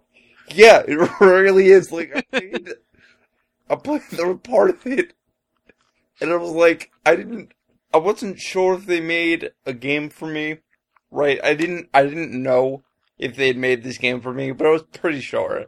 Like, just, every choice in that game, and I don't want to spoil too much, like, but every choice you make in that game is about, like, so there's this, like, super cool, like, punk lesbian chick, Yep. and, like, you're trying to save her, and also solve this mystery, and just, like, that presses so many buttons for me. It's just so... Well, because also it's just so much, it's just, well, here's high school shit going on, except you have a superpower that lets you do things about it. Yep. Which is like, being able to have agency, that's the number 1 high school power fantasy. Yeah. Absolutely. And that game's good all the way through. Like, I feel like I've seen the beginning of that game in a bunch of places, but Like, it depends upon how invested you are in the characters and the emotions and the world of what's going on. But Mhm. if you get invested in all of that, the choices that you make at the end of the game are just heart-wrenching. oh no. Like, and it gets to the, like, so, games tend to have a goal, right? Right. Games tend to, like, alright, like, this is your mission and this is what you're doing, and this game doesn't really have that. It sort of eschews that, but, like, around halfway through the game, I realized that my goal in that game was just to save one character. Like, that was all I wanted to do. I didn't care about anything else. I just wanted to save this one character, and, like, every choice I made from that point onward was just to save this one character, and, like, it was interesting to, like, have that moment. To, like, have these choices that, like, I was just, like, so doggedly pursuing this one goal, and it was just, like, completely ruining everything else. That's kind of really cool, actually. That's powerful. It's just like to realize, like, no, I'm actually in this for this, and just, like, have that self-realization, and then to watch everything else get torn down for the sake of that. That's cool. Yeah, absolutely. And, like, this, I'm not sure if, like, anyone else is gonna, like, have that attachment, because, like, to me, like, the character I was trying to save was, like, an actual person who was in my life at that point, and, like, just, like, had a lot of the same characteristics as this character, so I'm not sure that anyone else will, like, form as emotional an attachment to this game as I did. Like, I'm not sure if that's a normal reaction, but, like, it's definitely a thing that they actively try to get you to engage with. It's just, like, how emotionally you feel towards these characters in this world, and, like, it's just really immersive in a really interesting way that I haven't seen explored that much. Awesome. Yeah. All right. You got any sort of runners-up who didn't make the list, or is that basically all the games you played? I would say League of Legends and Heroes of the Storm, but as we all know, those games are trash, and no one should ever play them. Yeah, like, you should play those if you hate yourself, or if you want to hate yourself. Yeah, absolutely. Unless you win, of course. Then they're fantastic, and you're brilliant, and you just outplayed all your opponents. But don't play those games. Those games are bad. So I'm not gonna shout them out. I'm gonna actively make a choice to not shout them out. Okay. I think those were all the games that I can think of, really. I wanted to play Overwatch, and I applied for the beta, but I did not get in, so I can't shout that game out. I don't know, it's probably really good. It seems like it's alright. Yep. We'll know in a couple of months when you can pay to play that game. Yeah, maybe. But alright. Listen, would you like some of this delicious gyro we have? I would love it. Can I go swim? And can I dive in to that gyro? Is there a gyro room that I can Scrooge McDuck into? I mean, we're gonna have that installed for next year's Game of the Gyro podcast. Next year? Okay. Yeah. All right. So we'll see you next year then. Yeah, I'm gonna go work on the gyro room. Okay. I wanna dive into it as soon as possible. Just get all in there, get all up in there, and just munch on some gyro. Okay. All right. I'm glad you could swing by, RJ. See you later, Nick. Bye. All right. I think it's time we just get down to it. I agree. We should just put all our cards on the table and just lay out what our top 5 games of the year are. Question is, who goes first? Flip you for it. Okay. I have a quarter here in my hands. All right. It is a 1996. No special state on the back face, because it's from 1996. That's a good year. That's a vintage. And, yeah, call it in the air. It's in the air now. Tails. Sorry, it's Tails. You have to go first. Oh no. All right. So my list is not in a particular order because everything, because basically it would be like a 3-way tie for first. Mm-hmm. So Yeah, don't worry. Mine's the same way. Don't make me choose between my babies. I'm gonna just try to structure this in like most dramatic order, let's say. Sure. The first one I'm gonna top 5. Let's talk about Duck Game. Let's talk about Duck Game, baby. I love Duck Game. Let's talk about you and me.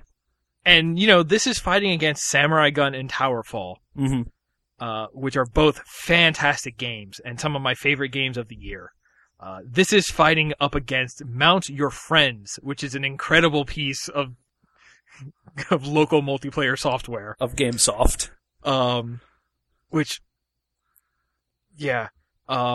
But Duck Game, like when I first played it, when I first got hands on it, this was at PAX East, and it made such an impression on me there.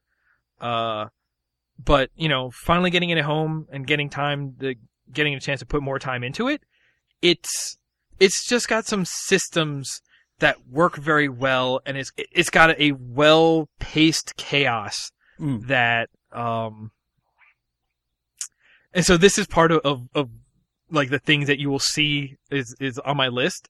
Like my top 5 games are games that are so good I played against randos on the internet in these games just to be able to play more of these games. Sure. And that's the thing about Duck Game. Like, I've played a lot of Duck Game online. I've had fun. It's just trolly enough. It's just skill-based enough. When you have people in the same room, you can play it and have tons of fun. It's got a level editor in it. It's got silly hats for you to collect. Mm-hmm. It's got a designated button to quack. It's got a quack button. And that's the thing, just like, of all of the games sort of this ilk that I've played this year and that have come out this year, this is the one that I think strikes the best balance between just being like pure skill measuring, like skill based, having a good amount of strategy, to being like, counting the number of bullets left in your guns, knowing what kind of spawns you can expect on what maps. And like, there's a certain amount of like map control and stuff like that. And also just being sort of just chaos based.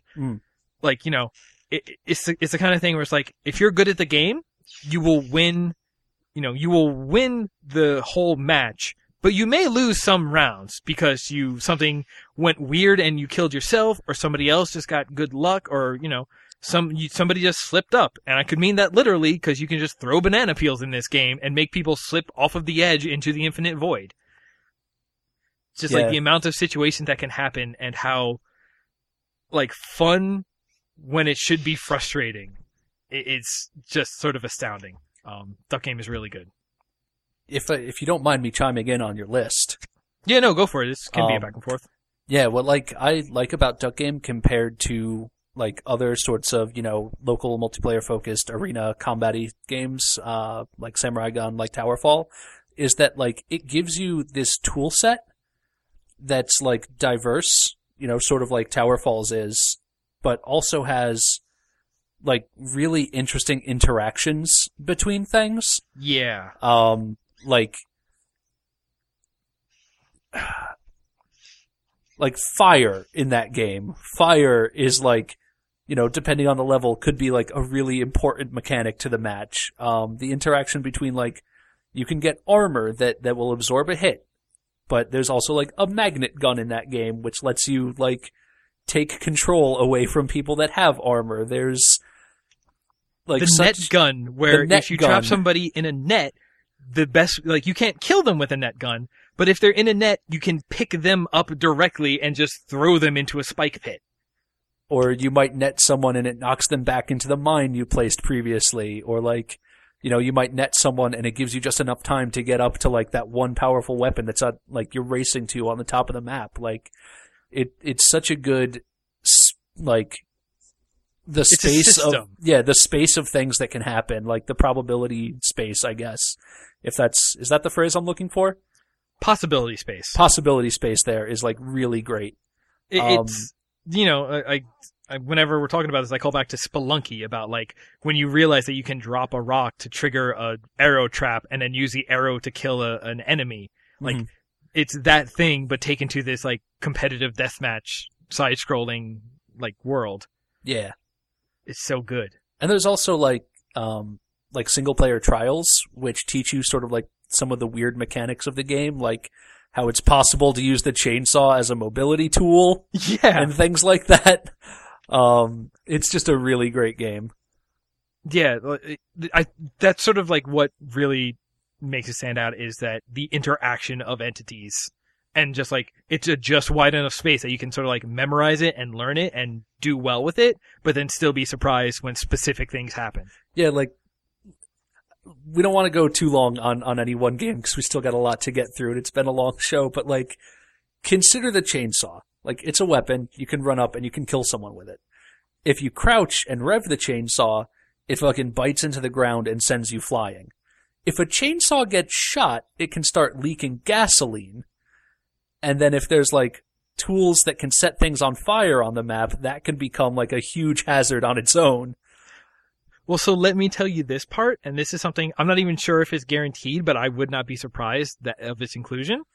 When you have the chain gun, if you fire it for over a certain amount of time, the end starts to glow red, and I think it will jam from overheating. Mm-hmm. But I Can think that in an set fuel on overheated fire? state, I believe it can ignite gasoline. That's the kind of game that this is. Yeah, Um, it's tremendous. yeah. Next game on the list, Rocket League. Mm. And, like, it was sort of a toss-up between Rocket League and SteamWorld Heist, but SteamWorld Heist I just picked up a few nights ago, so I don't know. Like, I'm really, really enjoying that, but I don't know if, how it's going to go through to the end. Rocket League I know is fantastic. And again, another game that was so good, I went online and played against randos just to play more of this game. Because it's car soccer with jets and boosting. And again, it's about that sort of, it's very simplistic. It's just get the ball in the goal and you are a jumping car and that is your tool to do that. You get to play dress up with a whole lot of things and they've been adding more cars and more boost trails and stuff like that over time in DLC packs. Hats. There are hats. There are flags. Like that's not like code for, customizable stuff in games because of TF2. Like it's literally hats. Yeah. To put on your car. To put on your car. It's kind of great. There's a wizard's hat and a witch hat. So they go into some specificity. But just like the actual, like, the skill that game demands of, like, there's this big old ball and it's almost like playing 3D pool in a weird way. Because it's just like, no, you just need to hit the ball into the pocket and you need to get your ricochet game strong and you need to get other people out of the way.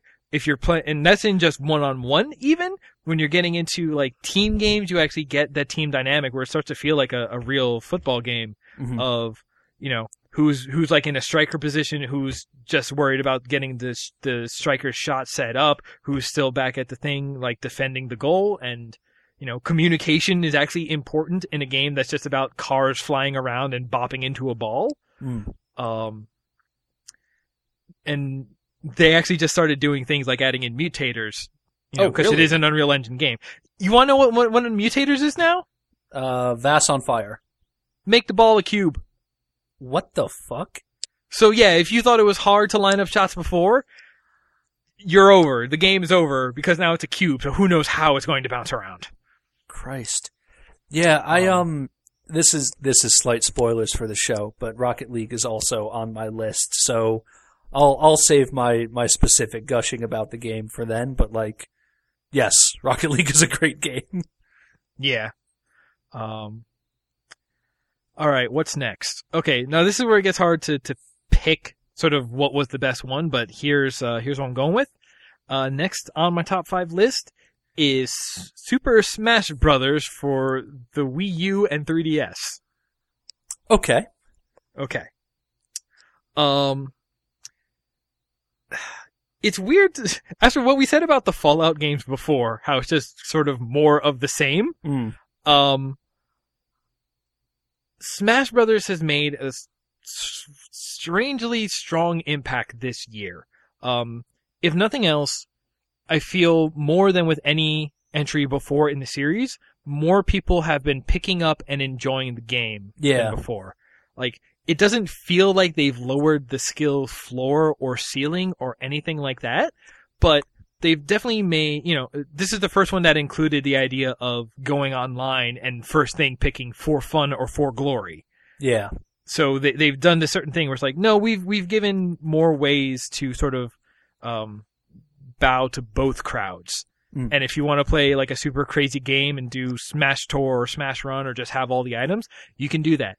If you want to play a game where you're only using, Fire Emblem Sword Boys, now there's like 7 Sword Boys in this game. With more to come, from what I hear. Yeah, no, so that's the thing. Like, 2 days ago, we got the final Smash Brothers presentation. So they just released Cloud into the game on top of Pac-Man and Ryu and Sonic as sort of non-Nintendo characters. And the final ones are going to be Corrin from the still unreleased in North America Fire Emblem Fates and Bayonetta. And Bayonetta is a real good pick. Yeah. I cannot wait for Bayonetta to join this game. Also, you can get a Chocobo hat. I bought that as well. I think it's really weird that, like, they use Smash as a gateway to, like, show Fire Emblem to the West. Yeah. It's Like- really weird. Like, Marth and Roy were in that game before, like, I think before literally any Fire Emblem games were released in English, I think. Ooh, that's tough. Like, the GBA ones might have been out in that same time frame, I Yeah. think. But I mean, like, this is not a game that only exists in North America. We just hear about it a lot. Yeah. So like, they are, again, sort of bowing to the Japanese crowd to be like, hey, these games that we all love over here, now there's plenty of these dudes in it. But they took out Wolf, so I'm upset. I don't actually care that much about Wolf. I'm happy Sonic's in it. Why? Uh, Who likes Sonic? I like Sonic. I like what Sonic used to be, and I actually think he's a really good character in Smash. He If you ask me between Sonic and Snake, I would take Sonic. He turns into a ball and he hits you. That's all of his moves. All of his I know, moves it's are he great. turns into a ball. He gets dunk. He dunks. He dunks on people. He is the dunking. Yeah, so for me, like, the big shift with this version of Smash has been, like, having it on a portable system. Yeah, that's crazy. Like, that, I think that's what's gotten me into it. Like, I mean, obviously, like, I have a 3DS and I don't have a Wii U, so, like, if it wasn't on the 3DS, I wouldn't be playing it. But, like, being able to, like... Wait, when did this game come out, Nick? Did this game come out last year? I don't know. That's That's okay if it did. Yeah, but, like, being able to go to, like, the fucking, like, the game club game night here on campus and just, like, bring my 3DS and throw down with people, was, like, really fun. And I think it works really well as a portable game. Yeah. Especially just, like, for the opportunity to be able to, like, whip it out of your pocket and, like, throw down with somebody. The weird part of being able to use it as a controller for the console version of the game, I think says a lot. Cause it's like, Smash Brothers has been a system mover for a long time. Yeah. Like, pretty much since the GameCube. Cause like, everyone had it for N64. Oh, just about. And like, since then, it's been able to move systems. But in some cases, it was the thing where it's like, oh, we have that one friend who has the Nintendo console and Smash, and they just bring it when we want to play it. Mm-hmm. But that also got to this weird point of like, well, we can't really get good at it because there's the one guy who's so good at it because he's the only one who owns it and like has access to practice it. Yeah. But now like it's strangely more accessible because a lot of people have 3DSs. That's a really good install base. And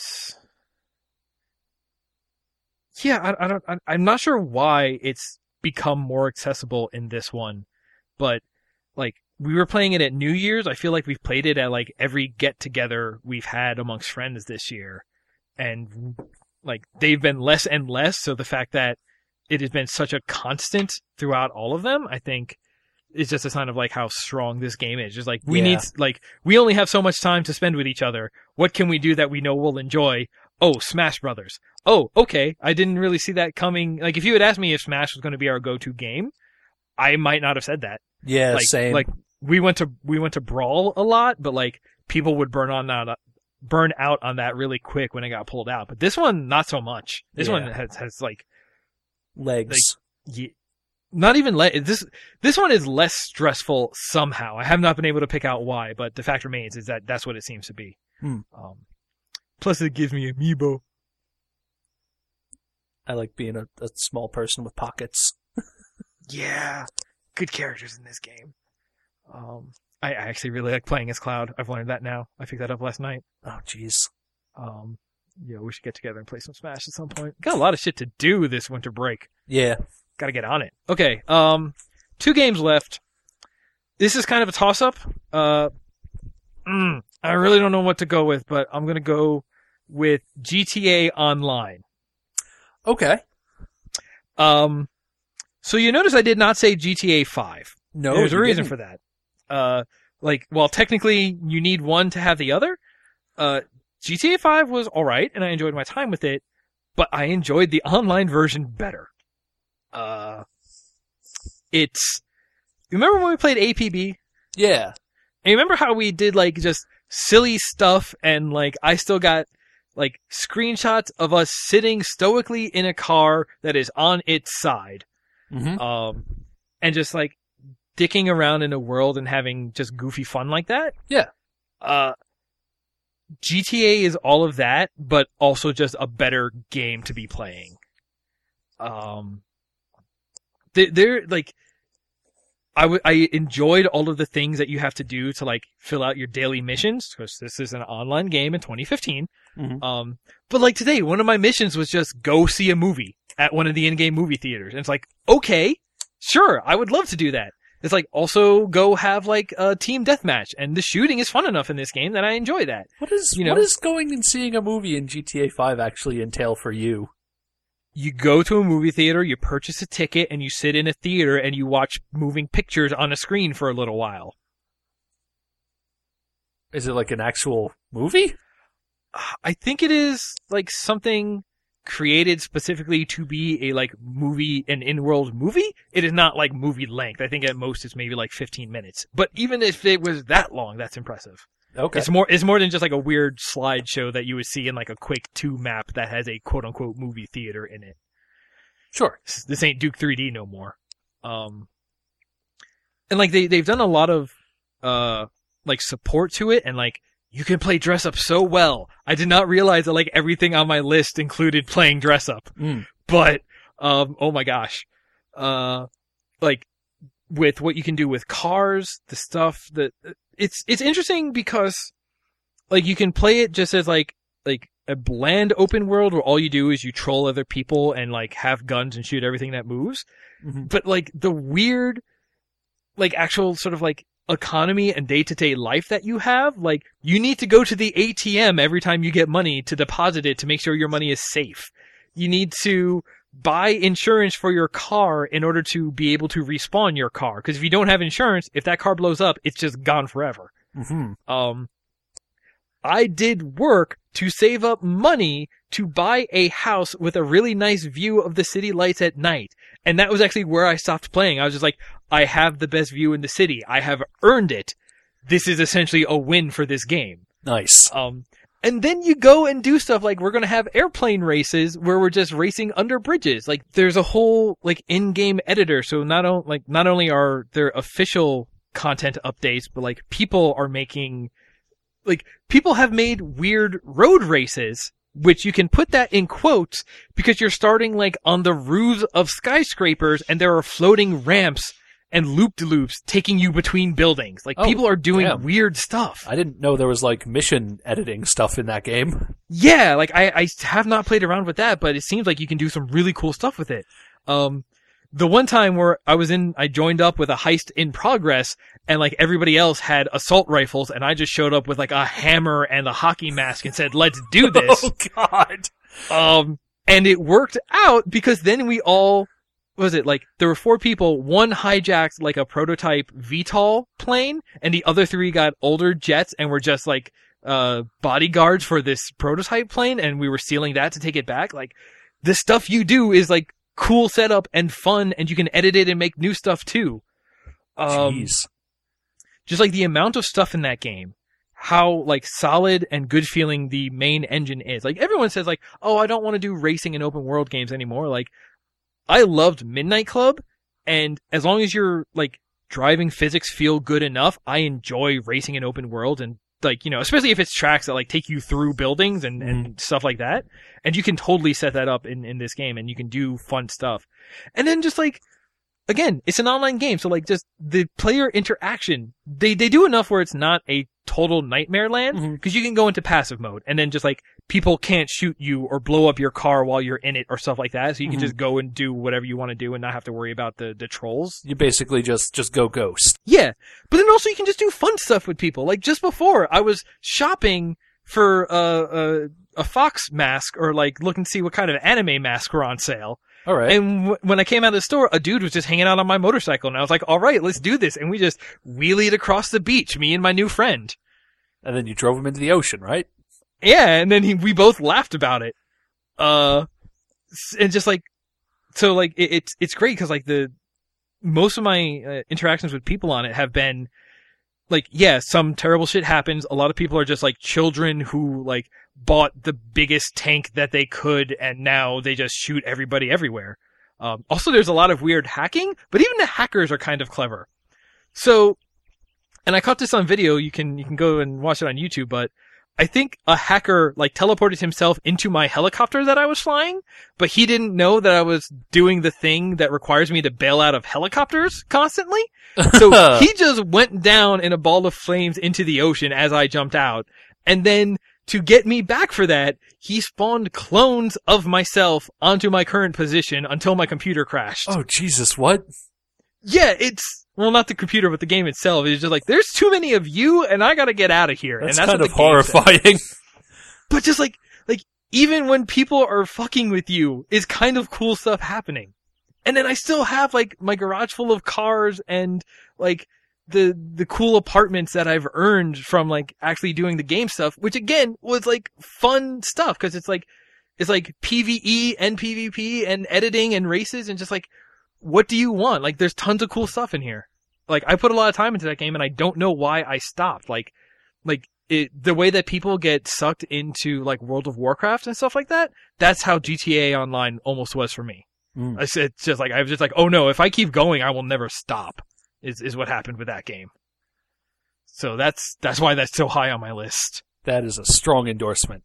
And yet, it is still beat out by what I'm calling the top game on my list, which is Metal Gear Solid V: The Phantom Pain. V has come to. V has come to number 1 on the list. I don't know. Yeah, so Metal Gear. Metal Gear. I'm really sad about how that game ended. But no matter how salty I am about that, I can't overlook how good actually playing it was, and like everything up until that end. Like the systems at play, the fact that you need to upgrade your Walkman to have like an external speaker to allow you to play bear noises so that when you're hiding in a bush, you can scare away enemy soldiers looking for you. Like, we were talking about systems with Duck Game. MGS5 had those kind of systems but in like a much broader, more detailed world. Because like you're driving around, you're hunting after animals, you're going. Also, just like, you know, that sort of Kojima silliness where like I got a Jehuti arm. You got a Jehuti arm? Did you never get the Jehuti arm? No. Dude, there's a Jehuti arm you can get. I got the rocket fist. It gives you Gauntlet, that thing that the Jehuti has that lets you, like, grapple enemies. What the fuck? Could you throw people into walls for double damage? Pretty much, yes! How did you get a Jehuti arm? It's one of the side ops where you seek down a legendary Jehuti bird. Or an ibis. I think it was like a blue ibis. And, like, when you complete that, it says, okay, Jehuti arm is now available for development. Fuck. It costs precious metals every time you field with it. Yeah, I think I started that mission, and then I was just like, it was too hard, and I couldn't find the fucking ibis I was supposed to hunt down, so I abandoned it, because I wasn't expecting it to give me a Jehuti arm. Yeah. Man, also that game was strong in playing dress up too, because like, even though costumes specifically were not a thing, you can play severe dress up with your gun. Extreme dress up. Do you want to do something silly? Do you want to have a grenade launcher with an underslung grenade launcher and also a red dot sight with a booster on it and a crazy stock? You can do it. Mm-hmm. Do it. Like, if nothing else, like that would hit top 5 for the gun customization alone. You can put stickers on your box. Yeah. You can give your dog an eye patch. There is a Fulton catapult. Like, that's the thing. The reason why this game ranks so high for me is not because of the story. Like, the story is whatever. It could be interesting. The way that it rolls, like, story cutscenes into gameplay, I think is, says a lot about the power of the Fox engine, and I would really love to know who has kept the rights to use that engine now that the whole Kojima-Konami split has sort of resolved. Yeah. Yeah, the first time that you're like, I don't know if it actually happens more than once, but like, you're just kind of roaming around the world and you go to a place and like, suddenly it, like, a title card comes up and it's like, no, this is episode 13 now. You wandered into it. Yeah. Congratulations. Like the way that stuff happens, I think they have come up with really neat and like well executed storytelling tools, but the story itself is just so weak and it ends so poorly, and I'm so mad about the whole like final third of that game. But just like the part where you're playing it, the part where you're building up Mother Base, I did not think that I could get so emotionally invested in an oil rig. But again, yeah, like also again is because you get the whole invasion thing, and I'm still looking forward to playing MGO when it comes out for PC next year. Like it may be full of hackers, so it may not be the best experience, but like the idea of like Fultoning in competitive multiplayer on top of having like, as far as I can tell, most of those like just crazy intricate systems in play, and like the shooting feels it is the best playing Metal Gear Solid game that Definitely. there has been. Just flat statement. Yep.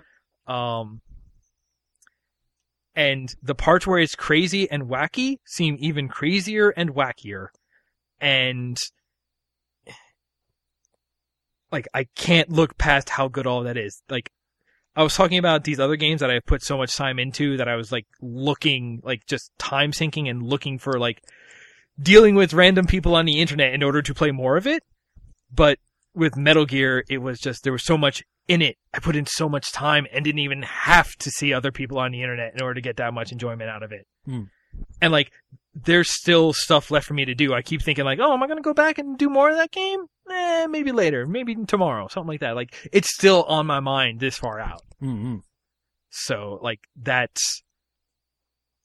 is like right up there at the top. Like, between that and GTA Online, it would be hard to pick which one would be the top, but like, those are just like the two best experiences I had this year, I think. Like, most time, most enjoyment, straight up. Yeah, Metal Gear isn't on my list personally. Like, just, I don't really know what's happened with that game with patches and everything. And like, I don't know, I don't feel the same like drive to go back to it. But like, yeah, when that game came out and like the couple of weeks afterwards, like I was in a deep hole with that game. Yeah. And I'm also really looking forward to MGO when it actually releases for PC. I'm hoping that like it'll be populated pretty much. Like MGOs existed in the previous games, and it's always been something I was interested in, but never something I got to actually play myself. So like, yeah, that's one of those things that I'm waiting for at the start of the next year. Like that and XCOM 2 are like, all right, good. That's a good start to video games next year. Yeah. Like, as far as interesting systems go, I think I still preferred this like vision and the class-based vision and information sharing of the SOP system that was in MGO from Metal Gear 4. Mm-hmm. But again, as far as like, hey, what is the best playing Metal Gear, best controlling, best whatever? Yeah, it's going to be this one. So yeah. Hopefully this one does have some legs on it. Plus a little bit of that carries over, and there's going to be even more hats that come out with that update. So sure. I'm there. I want to put a dog on my head and go to war. What's up? This is my version of Mad Max. But yeah, I think that's my list. I think that's where I'm at. That's solid. Yeah. What do you got? Well, wait a second. What? Wait a second. Oh shit! What is that noise? What is that? Why, it sounds like someone's at our front door. It's Joe! Hey guys! I just flew in from the ghost planet and boy are my arms tired! But I'm cheap. Laugh track. Well, actually I just borrowed the Phantom Cruiser. It's a much easier way to go. Oh yeah. We're glad you could join us. Thanks for having me. Would you like to share your top 5 games of the year? I would love to. First of all, yes. Did you put yours in an order? I did, although it's a very loose order, and and most of them could be interchanged with no real catastrophic results. All right, let's start at 5. I put Bayonetta 2. Okay. Mostly because I felt guilty that I hadn't put that many other games from either this year or at least recent years on my list. Okay. But I did enjoy that game a lot. Yeah. Yeah. You actually beat that where I got to like the first level and just said, I guess this is more Bayonetta. Yeah, it doesn't like feel quite as big as the first one, but the monster designs are just as fantastic and in some places better. And it's just a lot of crazy fun. Yeah. In a lot of ways, it's just sort of like, it's at least on par with the first one, and that's great. And you can put chainsaws on your feet. You can put chainsaws on your feet. Oh, I really should play more of that game. All right. How about number 4? Number 4, I have Undertale. Even though I haven't technically finished it yet, I'm stuck on a fight, but I'll get to it eventually after I'm done binging on Fallout. Were you still stuck on the spider fight? No, I finished the spider fight. I'm stuck on Mettaton's fight. Yeah. Mostly because I'm really bad at like bullet hells and like avoid getting hit in this rain of bullet type games. And I'm also really bad at games where there are a lot of buttons you have to remember on the keyboard and like anything with like hotkeys, but like for some reason I'm just like, it takes me way too long to think about what I have to hit and then hit it. Sure. So even just like dodging stuff, it's really hard for me. But isn't that the main action of that game? How did it make it onto your list? Well, because it's hilarious and has great characters and an interesting world, and the humor is exactly my type of humor. It's really good. Mm-hmm. My second and third slots especially could be interchanged fairly easily. But in third place, I put XCOM Enemy Within. Now, soon we're going to see the release of XCOM 2, yes? Uh-huh. Okay. As long as you're aware of that, I suppose. That was kind of why I figured I should check it out, because I had seen stuff about the second one coming out. So I was like, oh, I'll check out the first one. And then it turned out to be like okay, so one of my games on my mention list is Massive Chalice, Mm-hmm. because I played a lot of that. Yeah. So I went straight from Massive Chalice to XCOM, and I was like, oh, okay, it's just Fantasy XCOM. Yeah. Yeah. So then I played a lot of XCOM, because it had a little bit more to it than Massive Chalice did. Yeah. Well, because Master Chalice tried to do more with the. Well, I won't say it tried to do more with the sort of metagame layer, because XCOM has that whole base building thing. Right. But I think that's a Just bit something more different with it. Yeah, like it's more like you're building up with XCOM, whereas in Massive Chalice, like people are aging out, so you're like it's more about doing the upkeep in Yeah. specific Well, ways. also, and you are kind of building up, because depending on the level of like the parents and the trainers and stuff, like your kids will start out with a bigger XP boost, or they'll start at higher levels yeah, and stuff like that. So you're basically trying to build them up, so by the time you get to the end, you have the big fight. You have a lot of like good warriors to pick from that are built up strong enough to handle everything. I was really bad at that game. I didn't even make it halfway to that final fight, and I just ran out of people who were of age to do fights. Oh, jeez. Yeah, no, I don't know what I did wrong, but For a while, I only had Caberjacks. That was fun. but yeah, no, XCOM is. See, I love XCOM if it weren't for all that base building stuff there too, because I'm always bad at that, because it's like that's the part where you're playing the long game, Yeah. and don't you need to like see the end of the game once to understand what you need at the end of the game, so that then you go back and you can make good decisions earlier? I would argue that Like any with, direction you go with it is like will work in one manner or another. It's just a matter, I guess, of like once you know what you'll be facing later on, you can start preparing for it a little earlier if you want to. Well, because like I just spend all of my money on like the best armor I have available at the time, because I have no idea what it's going to take to tech up into even better armor. Mm-hmm. But then, like, and then at some point you go, okay, well, I need to figure out the balance between, decent armor now and the best armor later, because I could just as easily swing hard the other way. It's like, well, I'm not going to invest in armor now because there's that good stuff, and I want to get that as soon as possible. Like, I'm terrible at all of that, and that actually is what, like, you tore through XCOM and you beat the whole game. Yeah. Like, I love that game, and I have not beaten it, like, even in vanilla, just because of, like, how much your success depends on the base building stuff.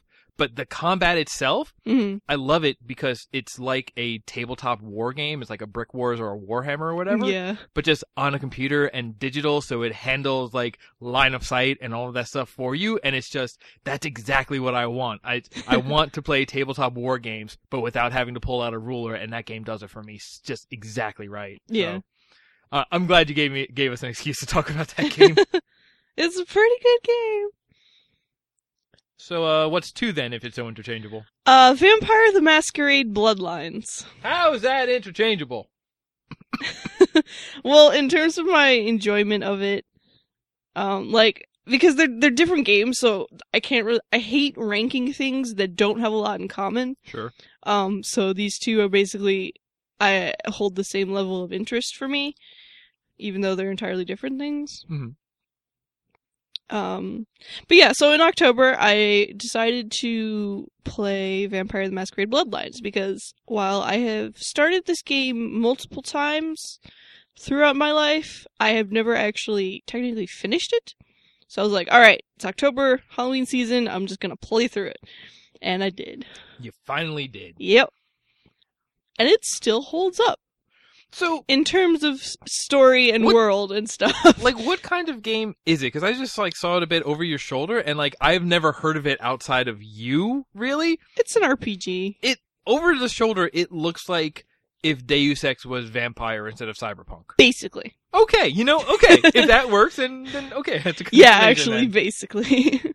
Alright, I'm done with that. But yeah, the only thing that doesn't really hold up is, like, the graphics are a little, like, they're better than I actually remember them being. But for me, the worst part is just the controls are so clunky Yeah. that in some of the bigger fights, it's just really annoying, because it's like, okay, I know I could beat this guy, I just can't, like, move properly to do it. Kind of thing. Yeah, it's always a shame when your controls are what's getting in the way of beating a challenge. Yeah. So I played through as a Toreador, which is like the charismatic, most human-looking vampires. I thought they were the ones who fight bulls, but that's my No. mistake, I suppose. But yeah, so now that I've seen the whole story, I do want to play through again with some of the other classes because it makes the experience pretty different depending on what. Could I be a werewolf? Yes. Oh. Okay, I would play it if I could just be a werewolf the whole time. That sounds alright.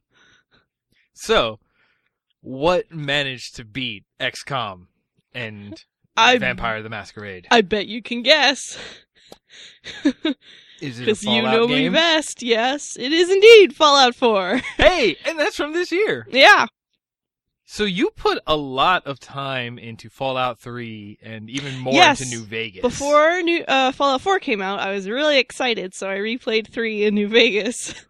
Yeah, you did. Because I'm crazy. How does it hold up as a successor to those? Because in a lot of ways, it's kind of a lot more of the same. Well, that's kind of the point. I mean, that's what people like about it.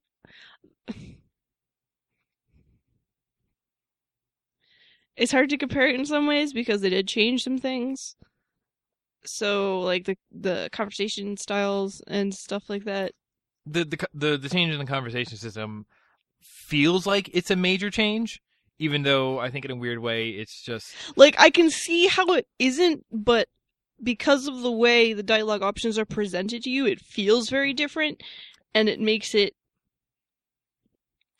It takes out a lot of like the RPG part of it. Like you can't really roleplay a character as much. there's no longer, a spot in a dialogue tree that gives you 4 different options on how to say no in a snarky way. Yeah. Like, even though, yes, all of them are no, so it's just like an illusion of sort of space in the conversation, Yeah. conversation possibility space. Like, just the ability to like, choose something different actually made it feel very different. Let Yeah. you role play more. Plus, being able to see the entire sentence you're gonna say before you say it. Yeah. Well, they helps. already modded that in. Yes. Apparently, they also somebody modded in Geralt from The Witcher and modded in a bunch of his weapons. And you want a lightsaber? You can get a lightsaber. That doesn't surprise me at all.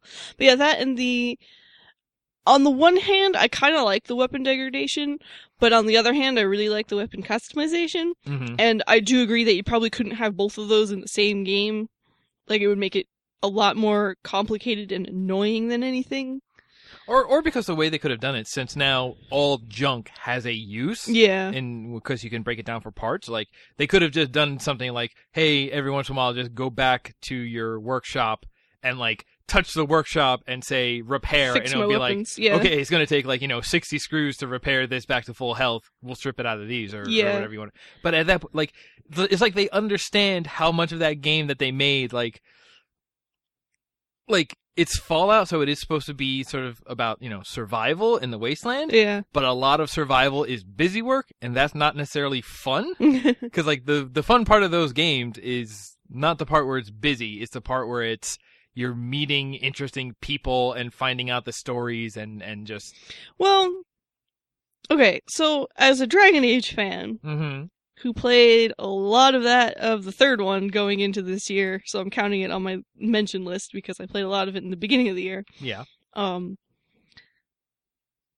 Like, the reason I like BioWare games and the reason I like Bethesda games are for different reasons, and I feel like this year, with Dragon Age Inquisition and Fallout 4, they both kind of took steps towards the other's kind of domain, if you will. Okay. And for Dragon Age, I think it worked because it added to the world, but for Fallout, I feel like it kind of takes away a little bit of what made Fallout for me. Yeah. Bethesda and Fallout is more about like the world and just kind of running around and exploring and finding things. But now they've put in this They- big emphasis on, like, building your own settlements and stuff. Oh, I don't mind that, but I feel like what little like role-playing elements it had, or rather like the interface through which you could do some role-playing, Yeah. they took enough of that away that it feels limiting. Yeah. Like it feels more stronger than ever, the idea that like the main character has a story that Right. you can follow through. Like, you're not rather playing than, yourself. You can't play yourself. You're playing their character. Yeah. Which isn't always a bad thing, but for a Fallout game where you basically go into it being like, okay, this is me in that world, or, you know, whatever character you want to play, now you're kind of railroaded into this like it's plot. it has felt like they gave you a goal. Like, yes, you need to find your dad, but you're not playing out the story of this character finding his dad. It's just another thing for you to, Right. a reason for you to get out into the world and start looking Right. around. And even with that, I feel like with 3, when you're looking for your dad, that's kind of relatable because, you know, everyone has some sort of, you know, father, like, concept Yeah. in their life. Well, But not everyone is going to be easily able to slip into a role where they have a kid. I get. I mean, they could have gone back to Fallout 2. I think that's the one where you needed to find the Gek.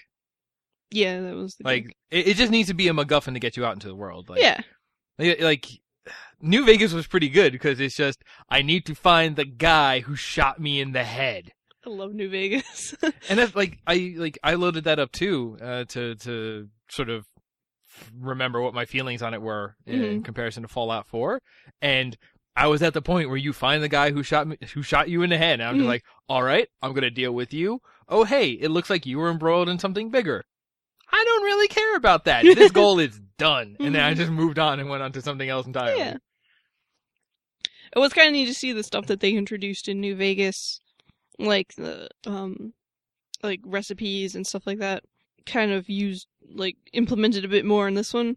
Mm-hmm. But at the same time, all that stuff makes it feel a lot like Skyrim, which I don't mind because I love Skyrim, but like you can see a lot of the Bethesda crossing over there. Oh yeah, like that's always been there, if nothing else, just like in like their style of writing and world building. Yeah. But even systematically now, they're kind of becoming the same game, Yeah. which I Which would not I don't complain mind. about. This is entirely different genre, so it still like feels really different. Yeah, but what if I like made a pipe rifle and then I found a soul gem that let me enchant it with like holy fire, and then Can there's- I rant to you about my post-apocalyptic fantasy sometime?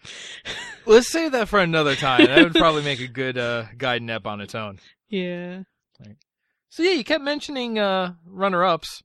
Oh, yeah, I've got a list of other stuff I've played this year. Why don't you just go down and name some of them? What didn't quite make it, but is still worth mentioning? I played through the first Tomb Raider reboot. That was a lot of fun. I've never really had a chance to like play the Uncharted games because I'm not really a PlayStation 3 person. But that was fun. I had fun with that one. Like I said, Massive Chalice. I started playing the first Witcher because the third Witcher was coming out. Like you do. Yeah. Started playing, actually playing the first Deus Ex, which, with my enjoyment of Vampire the Masquerade, totally into that one. Yep. I played a lot of Hyrule Warriors. Yeah. Yeah. Crypt of the Necrodancer is always worth mentioning. Oh, yeah. I still need to, go back to that I totally forgot that had, finish. made such a Kind big of. splash. Yeah. And now it's, more filled out than it was when we first started playing it. Yeah. So I need to go back and check that out. I played a lot of Gunpoint. Gunpoint was good. I checked out some Cities Skylines. I don't know why that game makes me laugh. It's just like, oh man, they made a good city builder game in this day and age. That's not also trying to be an RTS or it's like you think of city building and modern, it's just oh, it's like Civ, or oh, it's also an RTS fighter or something. It's no, it's just this is just we made a SimCity ass SimCity again. Yeah. Played a lot of Smash, of course. And I have to mention it because I put too much time into it. Unipop. Yeah, you did play Honey Pop a whole bunch. Yeah. You were mad at it the whole time. Yep. Yeah. Yep. But I got the achievement for 100%ing it, so I'm leaving it there. That's I could throw shade, but that's basically the exact same story with me and Halo Reach, where I got the achievement for completing legendary brutal difficulty by myself. Jesus. But no, because then the achievement is just called A Monument to All Your Sins. And that was a really good name for an achievement. Yeah. But yeah, if anything, that game, or not Halo, but Unipop, made me just want to make a better version of that game. Yeah. That was the most frustrating part. It was just I'm just sitting there and things are happening and be like, no, bad. Don't do that. Do it this way. So yeah. Actually, there's probably a way to integrate a puzzle game into like a Twine engine story. All right, we should look into that. Yep. I really want to make a dating sim puzzle game and make it actually good. Yeah. All right, we should look at that. Yep. But for now, yeah. Would you like to join us for some of this delicious gyro? I can't. I have to go to the store to get butter and cheese. Tengo que ir a la tienda a comprar mantequilla y queso. I have to go to the store to get butter and cheese. It's a real shame to hear you say that exactly like that. But we understand. But thanks for dropping by. No problem. Happy holidays. Happy holidays. So, Nick. So, Ryan. I see you've saved the best for last. That's what the coin toss told us to do. Because it's time for me to talk about the top 5 games of 2015. Tell us your top 5 games of 2015. Hold on, not my top 5 games. These are the top 5 games. We'll see. Okay, so I figure I'll start with one that was already on your list, actually, which is Rocket League again. Yeah. So we kind of already went over it. Like, I have played driving games and I have played sports games, and I'm not the hugest fan of either of them, but I really like Rocket League. Yup. I think, like, Danny O'Dwyer did an explanation of it that I think encapsulates it the best. Like, it's physical in a way that other sports games are abstract. Like, you don't control a body in, like, FIFA, right? You control a player. Yeah. But, like, you don't, like, control that player's feet or everything. It's like, no, you press the pass button. But, like, in Rocket League, like, no, you control a body. That body is, like, a rectangle with wheels and a rocket on the back. But, like, your interactions with the ball are all, like, very physical. Ball control is not a property of a player entity. It is something you are doing to keep control of the ball. You physically have to learn to keep control of the ball. Yeah. And I think because it plays on sort of like a known vocabulary in games, like people who play games have probably played like a racing or driving game before and kind of understand like how cars handle in video games. So I think because it uses that as the groundwork for how you play this game, I think it has a really great combination of skill floor and skill ceiling, where it's like, yeah, okay, like you drive, you boost, you have to bump the ball into a goal. Like, yeah, like I think anybody can play the game at a very basic level, but then you add in stuff like, you know, aerial maneuvers and fucking thrust vectoring and things like that. And this is a game with like a really high skill ceiling as well. Yeah. It's weird because it's almost like if you were to take a FIFA game, but it controlled like Tory Bash. But then they just said, wait, that's impossible. So instead of being like a ragdoll human form, it's a car.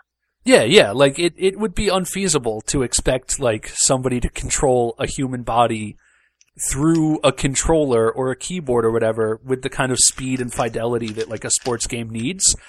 But you can do a car. Yeah. You can do a big old box with wheels. Yeah.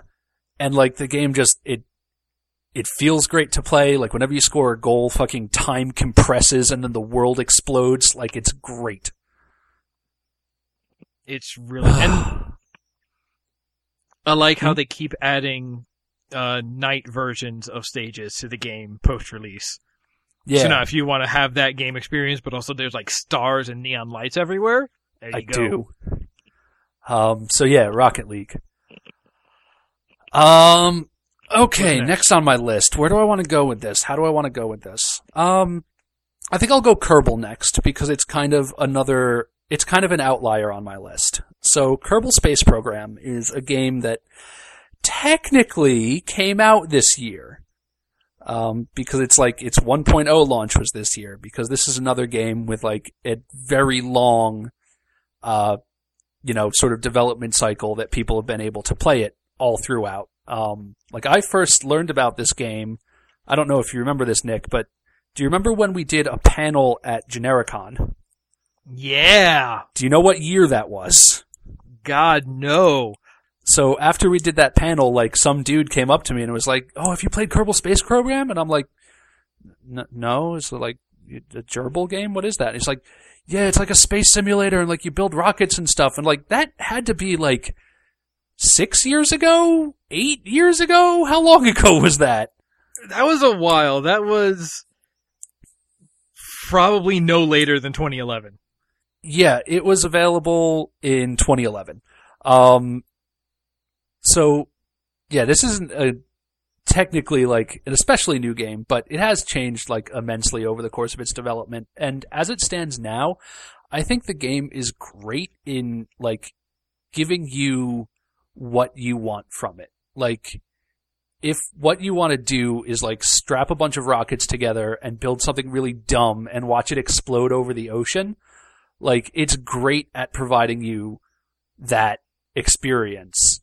Like if you want the full like space program simulation with like research and like performing contracts and hiring new astronauts when you leave people like dead in space, like it has that too. And with mod support, like if you want to go crazy where it's like, no, I want there to be like communication delay and have to set up like relay satellites and things like that, like you can do that too. Yeah, I think it's a game that like it's a very sandboxy experience. Like you'll get out of it what you put into it, but just like the range of like what you can put into it and what you can get out of it is like really great. Yeah, that is impressive because it was always sort of oblique in the sense of like what is possible. You're just like, okay, I guess I can get to space, but it wasn't always clear. It's like, no, you could do research when you get up there, but they've just like brought that way more to the forefront, and now you realize that there's so many little like smaller things that you can accomplish other than just like you land on the moon or you don't. Yeah, and like it really does just kind of provide you a space that has problems in it, and you can go about solving them however you want. It's like, okay, you can't get your rocket to like get to X planet. Well, like, are you going to refine your design and like try to come up with a newer, more efficient way to do that? Are you going to work on your piloting and like, just become better and more efficient at like operating this craft? Or are you going to do something like set up a refueling station on the moon where it's like, okay, I can get this rocket to the moon, and once I'm in orbit around the moon, like, I can just fuel it back up and keep going. Like there's space to solve problems in interesting ways. Yeah. That's a real good game. Yeah. I've been meaning to go back to it, but I think what might actually happen. So that game is coming to the Wii U? What? Yeah. What that the was fuck? in that last Nintendo Direct they did. They said, oh yeah, and by the way, like here's a montage of stuff coming to the Wii U next year, and Kerbal was in there, and I'm just like, what? Partly because like it's so simulation heavy that it just feels weird to have something like that on a console. Unless you're folding proteins on a PS3. But at the same time, I'm really interested, just one, to see how they make that fit like to a console platform, and it's limited to controller, but with the touchscreen, so there's a lot. I have no idea how that control scheme is going to work with a controller, because like, just thinking about like your staging controls and your basic thrust controls and your like RCS maneuvering controls, and all the have things no you idea need. how they put that on a console. But I'm also really interested in what that's going to do when you consider the demographics that have a Wii U. Like, Kerbal is a substantial enough game that, it probably will be downloaded. I think that was the trick. It's a download title. It won't have a disc release. Mm-hmm. But like, there is so much sort of in there for you to do that it is a substantial title.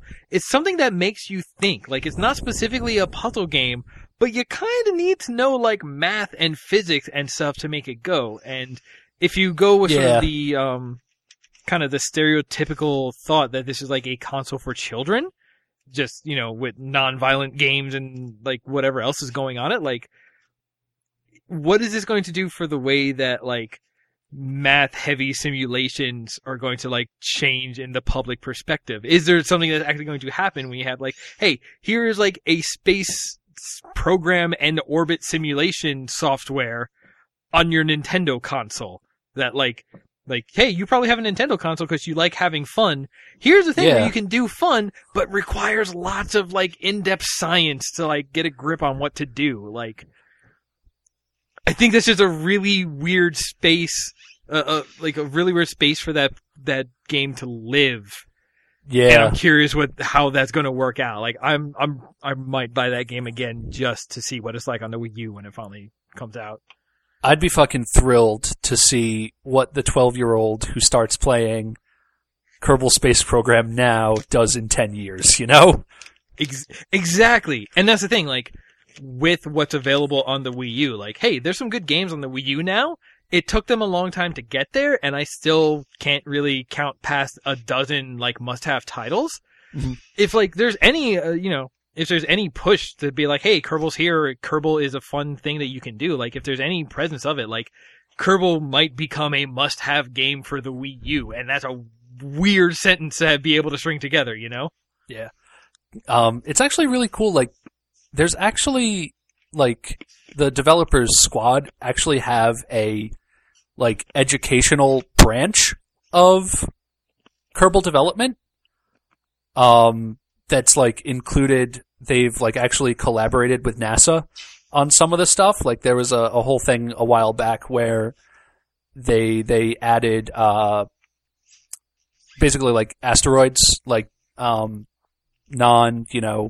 planet, moon, like, the solar system existed as it has for a really long time, but then they added, like, semi-random asteroid stuff, like, actually collaborating with NASA to, like, you know, see what their mission profiles were like for, like, how they plan to interact with these things, and, like, you know, what sort of,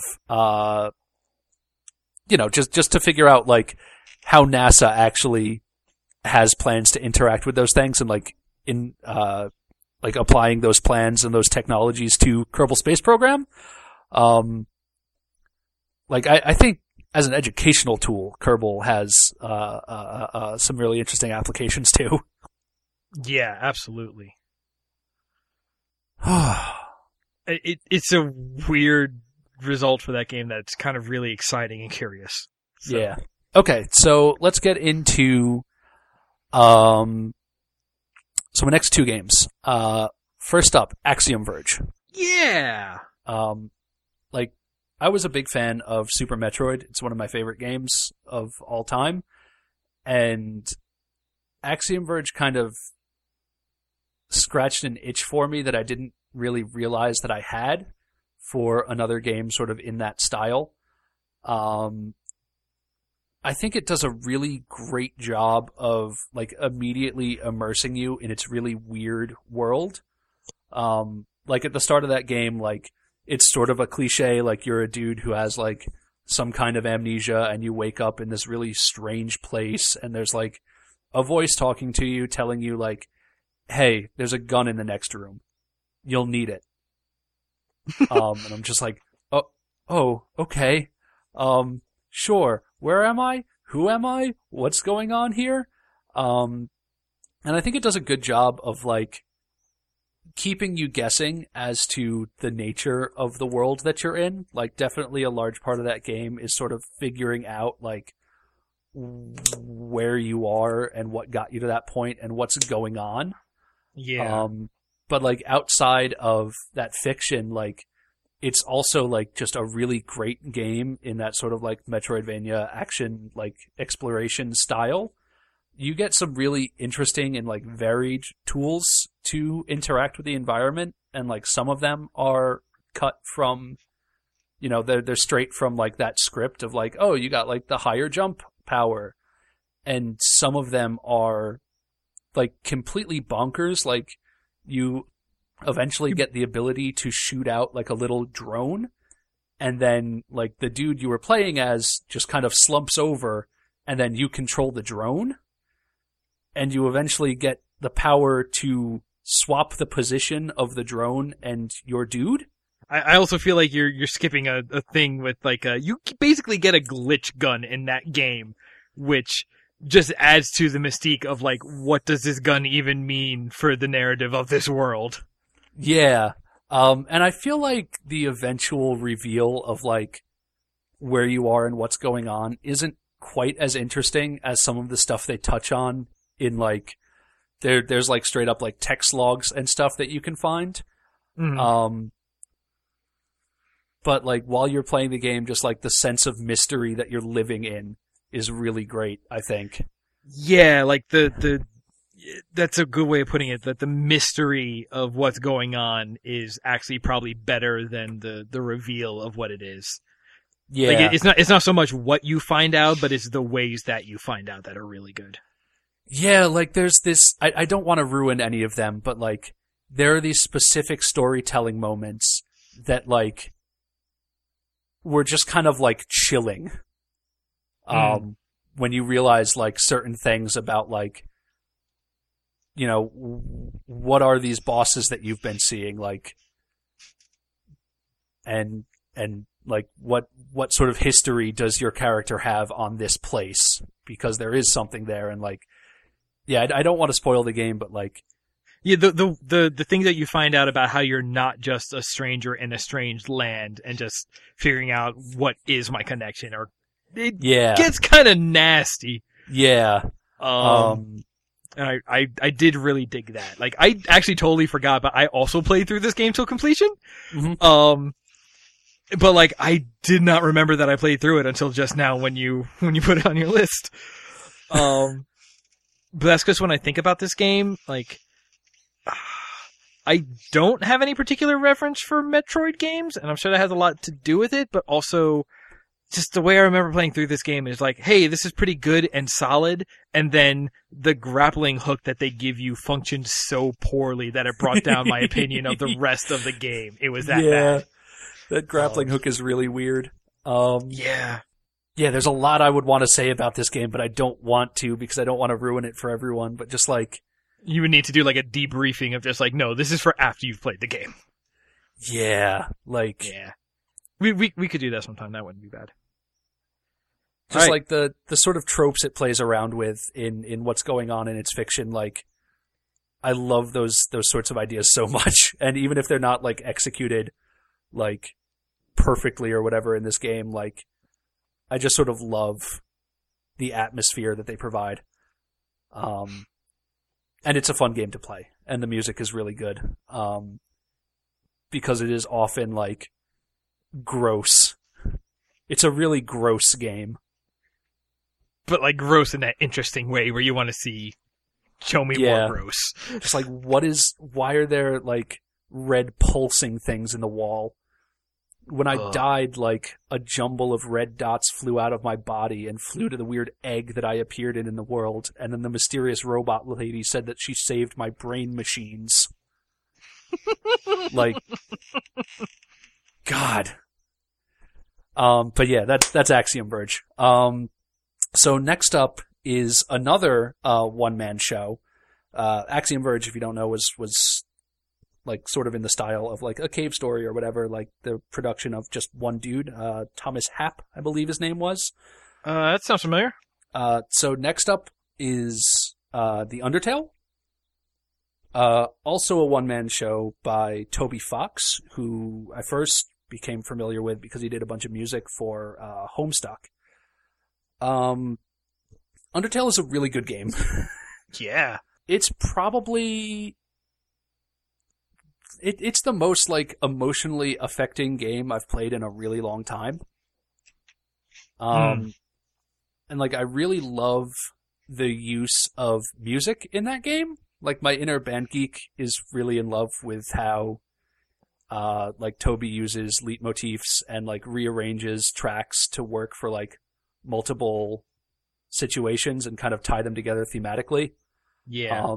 Like, so the song that plays when you first encounter a ghost boss is kind of like is reused in like a swing jazz style when you fight this like possessed dummy thing, and then also for another boss later on, but also exists in like a super stripped down minimalistic version when you later visit that ghost in his home.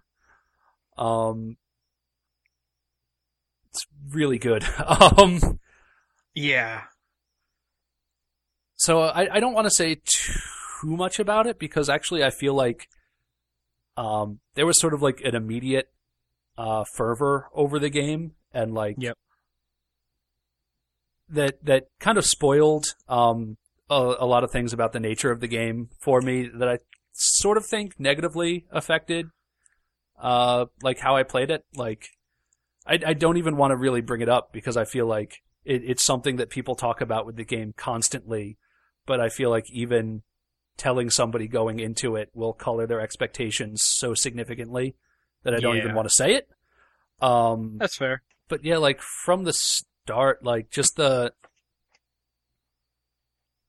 basic premise of the game where it's like, this is a game where nobody has to get hurt, right? Like that is a phrase that was used to sell the game, you know, from the start. And like it plays around with sort of the expectations of like the RPG battle system, and like uses even like really basic things like the game UI to really weird effect. Like that's something you've written about a lot. So Yeah, so that's the thing that, like, that's the reason why I put a lot of attention on this game is what it does, like, with core game systems and interest. This game does a lot of interesting subversions, I think, which is, like, that's kind of why it didn't make my list, and I haven't brought it up earlier, was because it's half because what I think this game did best is just show me something that I wish we saw everywhere else. So like, as good as this was, it's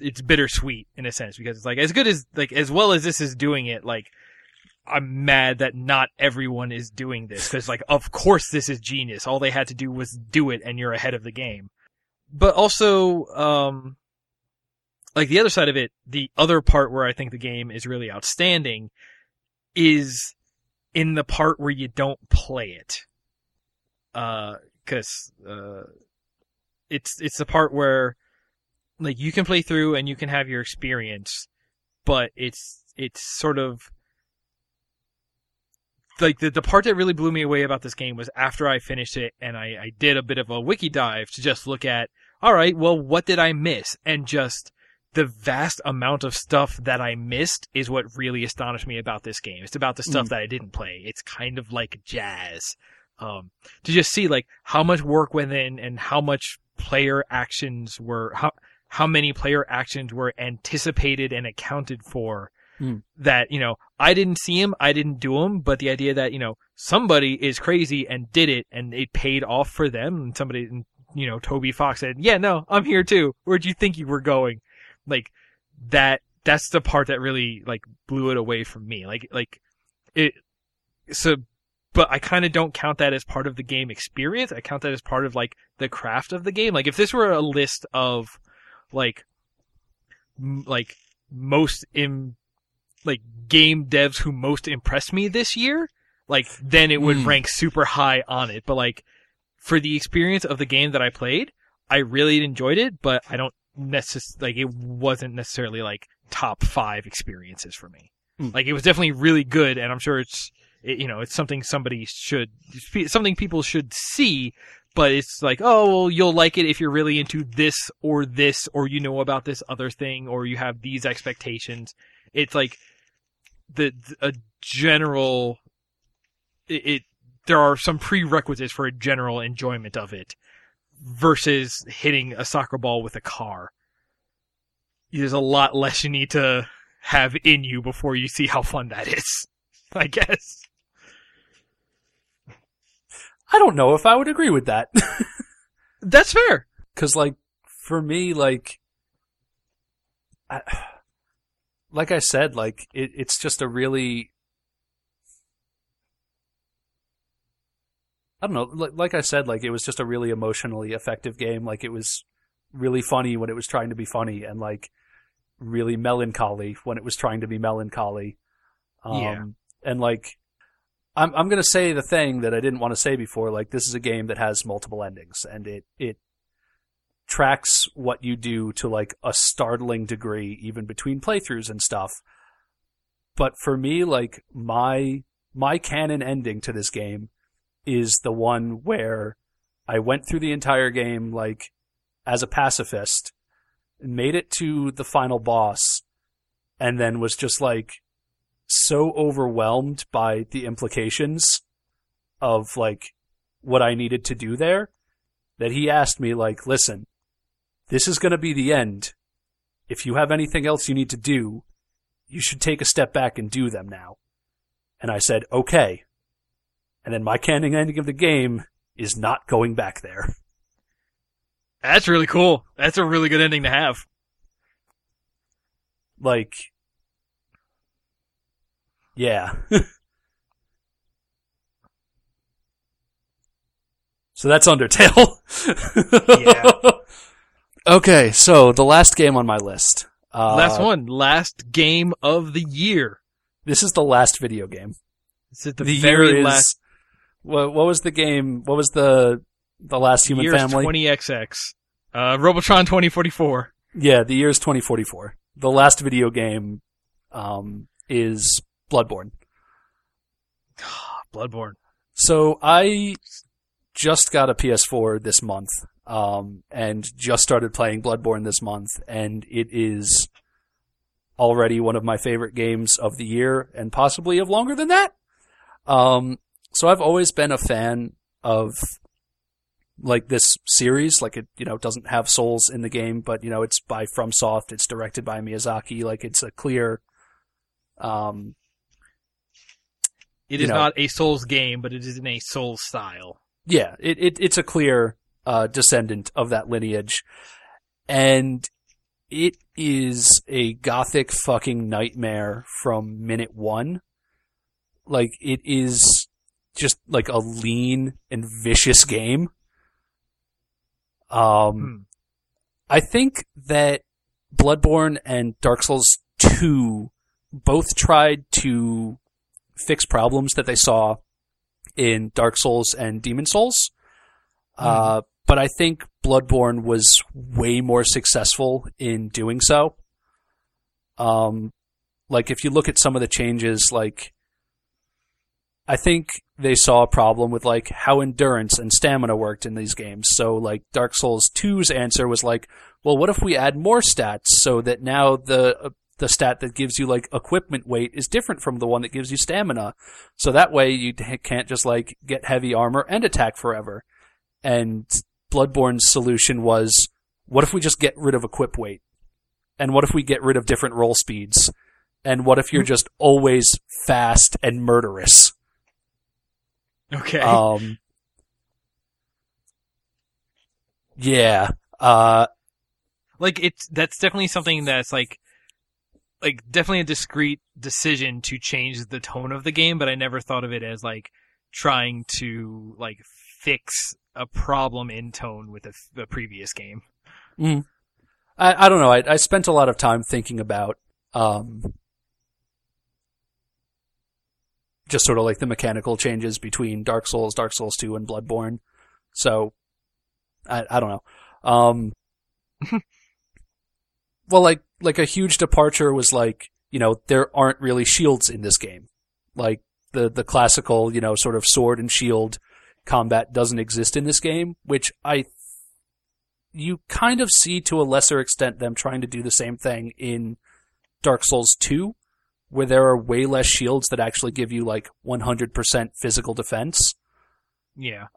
Like they're still there, but like, they're not immediately available, and like they're heavy and things like that. I don't know, but like, I think Bloodborne was more willing to go all the way with changes they wanted to make to the mechanics. Yeah. Do you think? Mhm. Do you think this game is going to have the same kind of legs? Because I know Dark Souls 2 had some issues, where just like it didn't have the same sticking power that Dark Souls 1 did. But like, if this game is sort of a change in tone, but like an all-in one, I don't know how do you think it's going to stick? Well, Because like you're definitely into it. Have you like even finished one playthrough yet? no, and I did already start a second character.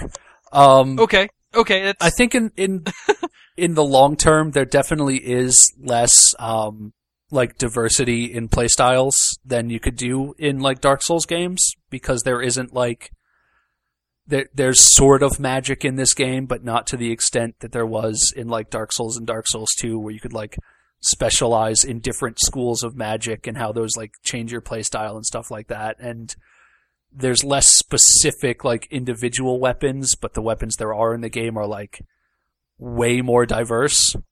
Sure. So, I don't think like if you've played this game for a long time, you can't really be like, okay, well, what if I try a playthrough where, I do this build and only use these weapons, because it's like there's just not as much diversity in builds and things like that. But like, I don't know. I can't really say, because like I have only been engaging with it. I have only been playing it for, not even a month now. But it just struck you that strongly. That Yeah. Like, oh, this is it. This is the thing. And like it's a way more cohesive world than I think they've ever done. Like even Dark Souls, like part of the thing about that game is just how like densely packed and interconnected the world is, which they kind of got away from in Dark Souls 2, where it's like, no, there are actually like abstractions of space in that game where it's like, the area between this zone and this zone, like, for it to make sense, it has to be like a couple days travel or something. That's Really? just not, that's not even represented in the game. Yeah. Huh. Like there are parts in that game where like you go through this weird like poison valley, and then you fight the boss at the end, and then you go up an elevator, and then you go up this elevator and you're suddenly in like a castle that is sinking into lava, which was on top of the poisoned valley. I don't know. Like it doesn't have that same craft when it comes to the world and the space. Like Bloodborne, despite the fact that it tells you from the first instance that like the world you're seeing may be a dream, like literally one of the first things that somebody says to you in the opening cutscene is like, don't worry if you see anything that you can't process, just think of it as a bad dream. Like it feels like you're in a really cohesive world, in the same way that like I wanted to be in Anor Londo in Dark Souls. Like I just feel like I'm in this really real place, and like in the same way that like Souls was sort of the key word to Dark Souls and Demon Souls, and sort of informed the mechanics and the lore and just like everything about that game. Yeah. Like the key word for Bloodborne is blood. And like in the same way, like the mechanics, the lore, like the way you level up and the way you interact with the worlds, like they're all just fucking suffused with blood. Ugh. And it's just this really complete, really disgusting, really gory world that I love being in. Like it's just fucked up and horrifying, and trying to figure out what got it that way and if there's anything to do about it. And at this point, I don't think there is. And like, I know that my character is moving towards some kind of end game. I don't know what it is. I bet it's going to be terrible. Because I don't know if there's any way out of this fucked up dream. Yeah. Like, do you remember the end of that video, Kings of Power 4 billion%? Yeah, absolutely. How could or you whatever forget? that was called? That Where there's just like a cute angel like spewing blood and guts over the screen and laughing at you, saying "trapped in the dream forever." Oof, oof, oof, oof, oof, oof, oof. Yep. That's basically Bloodborne. Okay. And after what you were saying about Axiom Verge, there's no wonder why this is like the top of your list. Yeah, I like being in fucked up weird places. Like, that's actually something about tabletop games that I read a while back about, like, you can either be a weird thing or you can see a weird thing. And I kind of like being a weird thing in a fucked up weird place. Yeah. Yeah, that was my list. That's the end. Okay. Do you have anything else you want to name drop that we haven't already talked about? Actually, I'll just say one thing that was on my like honorable mentions list. It's actually a game that I didn't play, and it's We Know the Devil. I didn't actually play We Know the Devil, and I regret it in every moment of my waking life. I have some other stuff that like I enjoyed, but weren't really close to making a big thing. There was Sub-Level Zero, which is like a roguelike Descent clone. There's Convoy, which was FTL, except with desert dune buggies and stuff, so I like it a bit better. Yeah, Convoy's a fun game. Stealth Inc. 2, because Stealth Bastard was a real cool game, and I got it in a Humble Bundle, and it's fun, and it has co-op, so I need to get in on that. Mount Your Friends is in that same sort of Smash area. It's like, oh, there's a party, we should pull out Mount Your Friends. And actually, I do have another one. Yo. On the subject of being a weird thing. It's a Twine game called Sabat, the Director's Cut, by Ava, who you might know as Twitter user Oh No Problems. It's a game about turning into a monster and then having weird sex and then destroying the power structures of the world. It has like a really sweet, like dirty, grungy metal soundtrack to it. Here, I'll give you a quick slice of what you can expect from that game.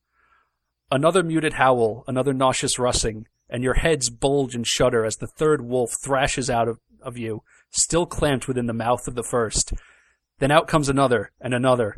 Finally, the howling stops, and you find yourself in possession of a pillar of gaping wolves' heads. Just like you've always wanted. That sounds amazing. Yeah, it's gross. It sounds like, that sounds great. I may have to look into that.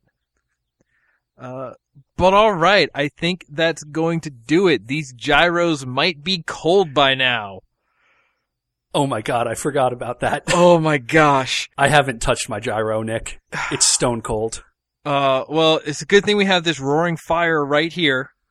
So what do you say we shut this down and we go and tackle those? That sounds great. Alright. I'll just let the people at home know that this has been Late Night Gaiden Holiday Special. We are an Eliku Studios podcast. You've heard from RJ and Andrew, who are co-hosts on No Credit Continue, which is our sister podcast where we talk about freeware video games that you can just get and play and have fun with. And we got a special visit from Joe, who is my co-host on Orbiting the Ghost Planet, which is a Space Ghost coast-to-coast rewatch podcast. And you will actually be getting another holiday edition episode next week. Nice. If you would like to get in touch with us, give us feedback, tell us about things that you would like to hear us talk about or have thoughts on, there's a couple ways you can do that. You can get us on Twitter. We're at Eliku. You can find us on Facebook.com/Eliku. There's usually posts up there, and we're on it enough that we'll respond if you talk to us there. And then there's always the, at this point, old school way. You can send us an email, podcast@elikustudios.net. If you're listening to this, you might be listening through our webpage, in which case, look around. We got webcomics, we got games, we got other podcasts, we got cool stuff. If you would like another way to get our podcasts, you can find us on iTunes. Just search for Eliku and everything is up there. If you want to give us ratings and reviews and just let us know and let the other people know what you think of us, that would be really great. It would help us out a lot. Also, if you want to, you can find us on YouTube, where we are hopefully going to be putting up more video content in the near future.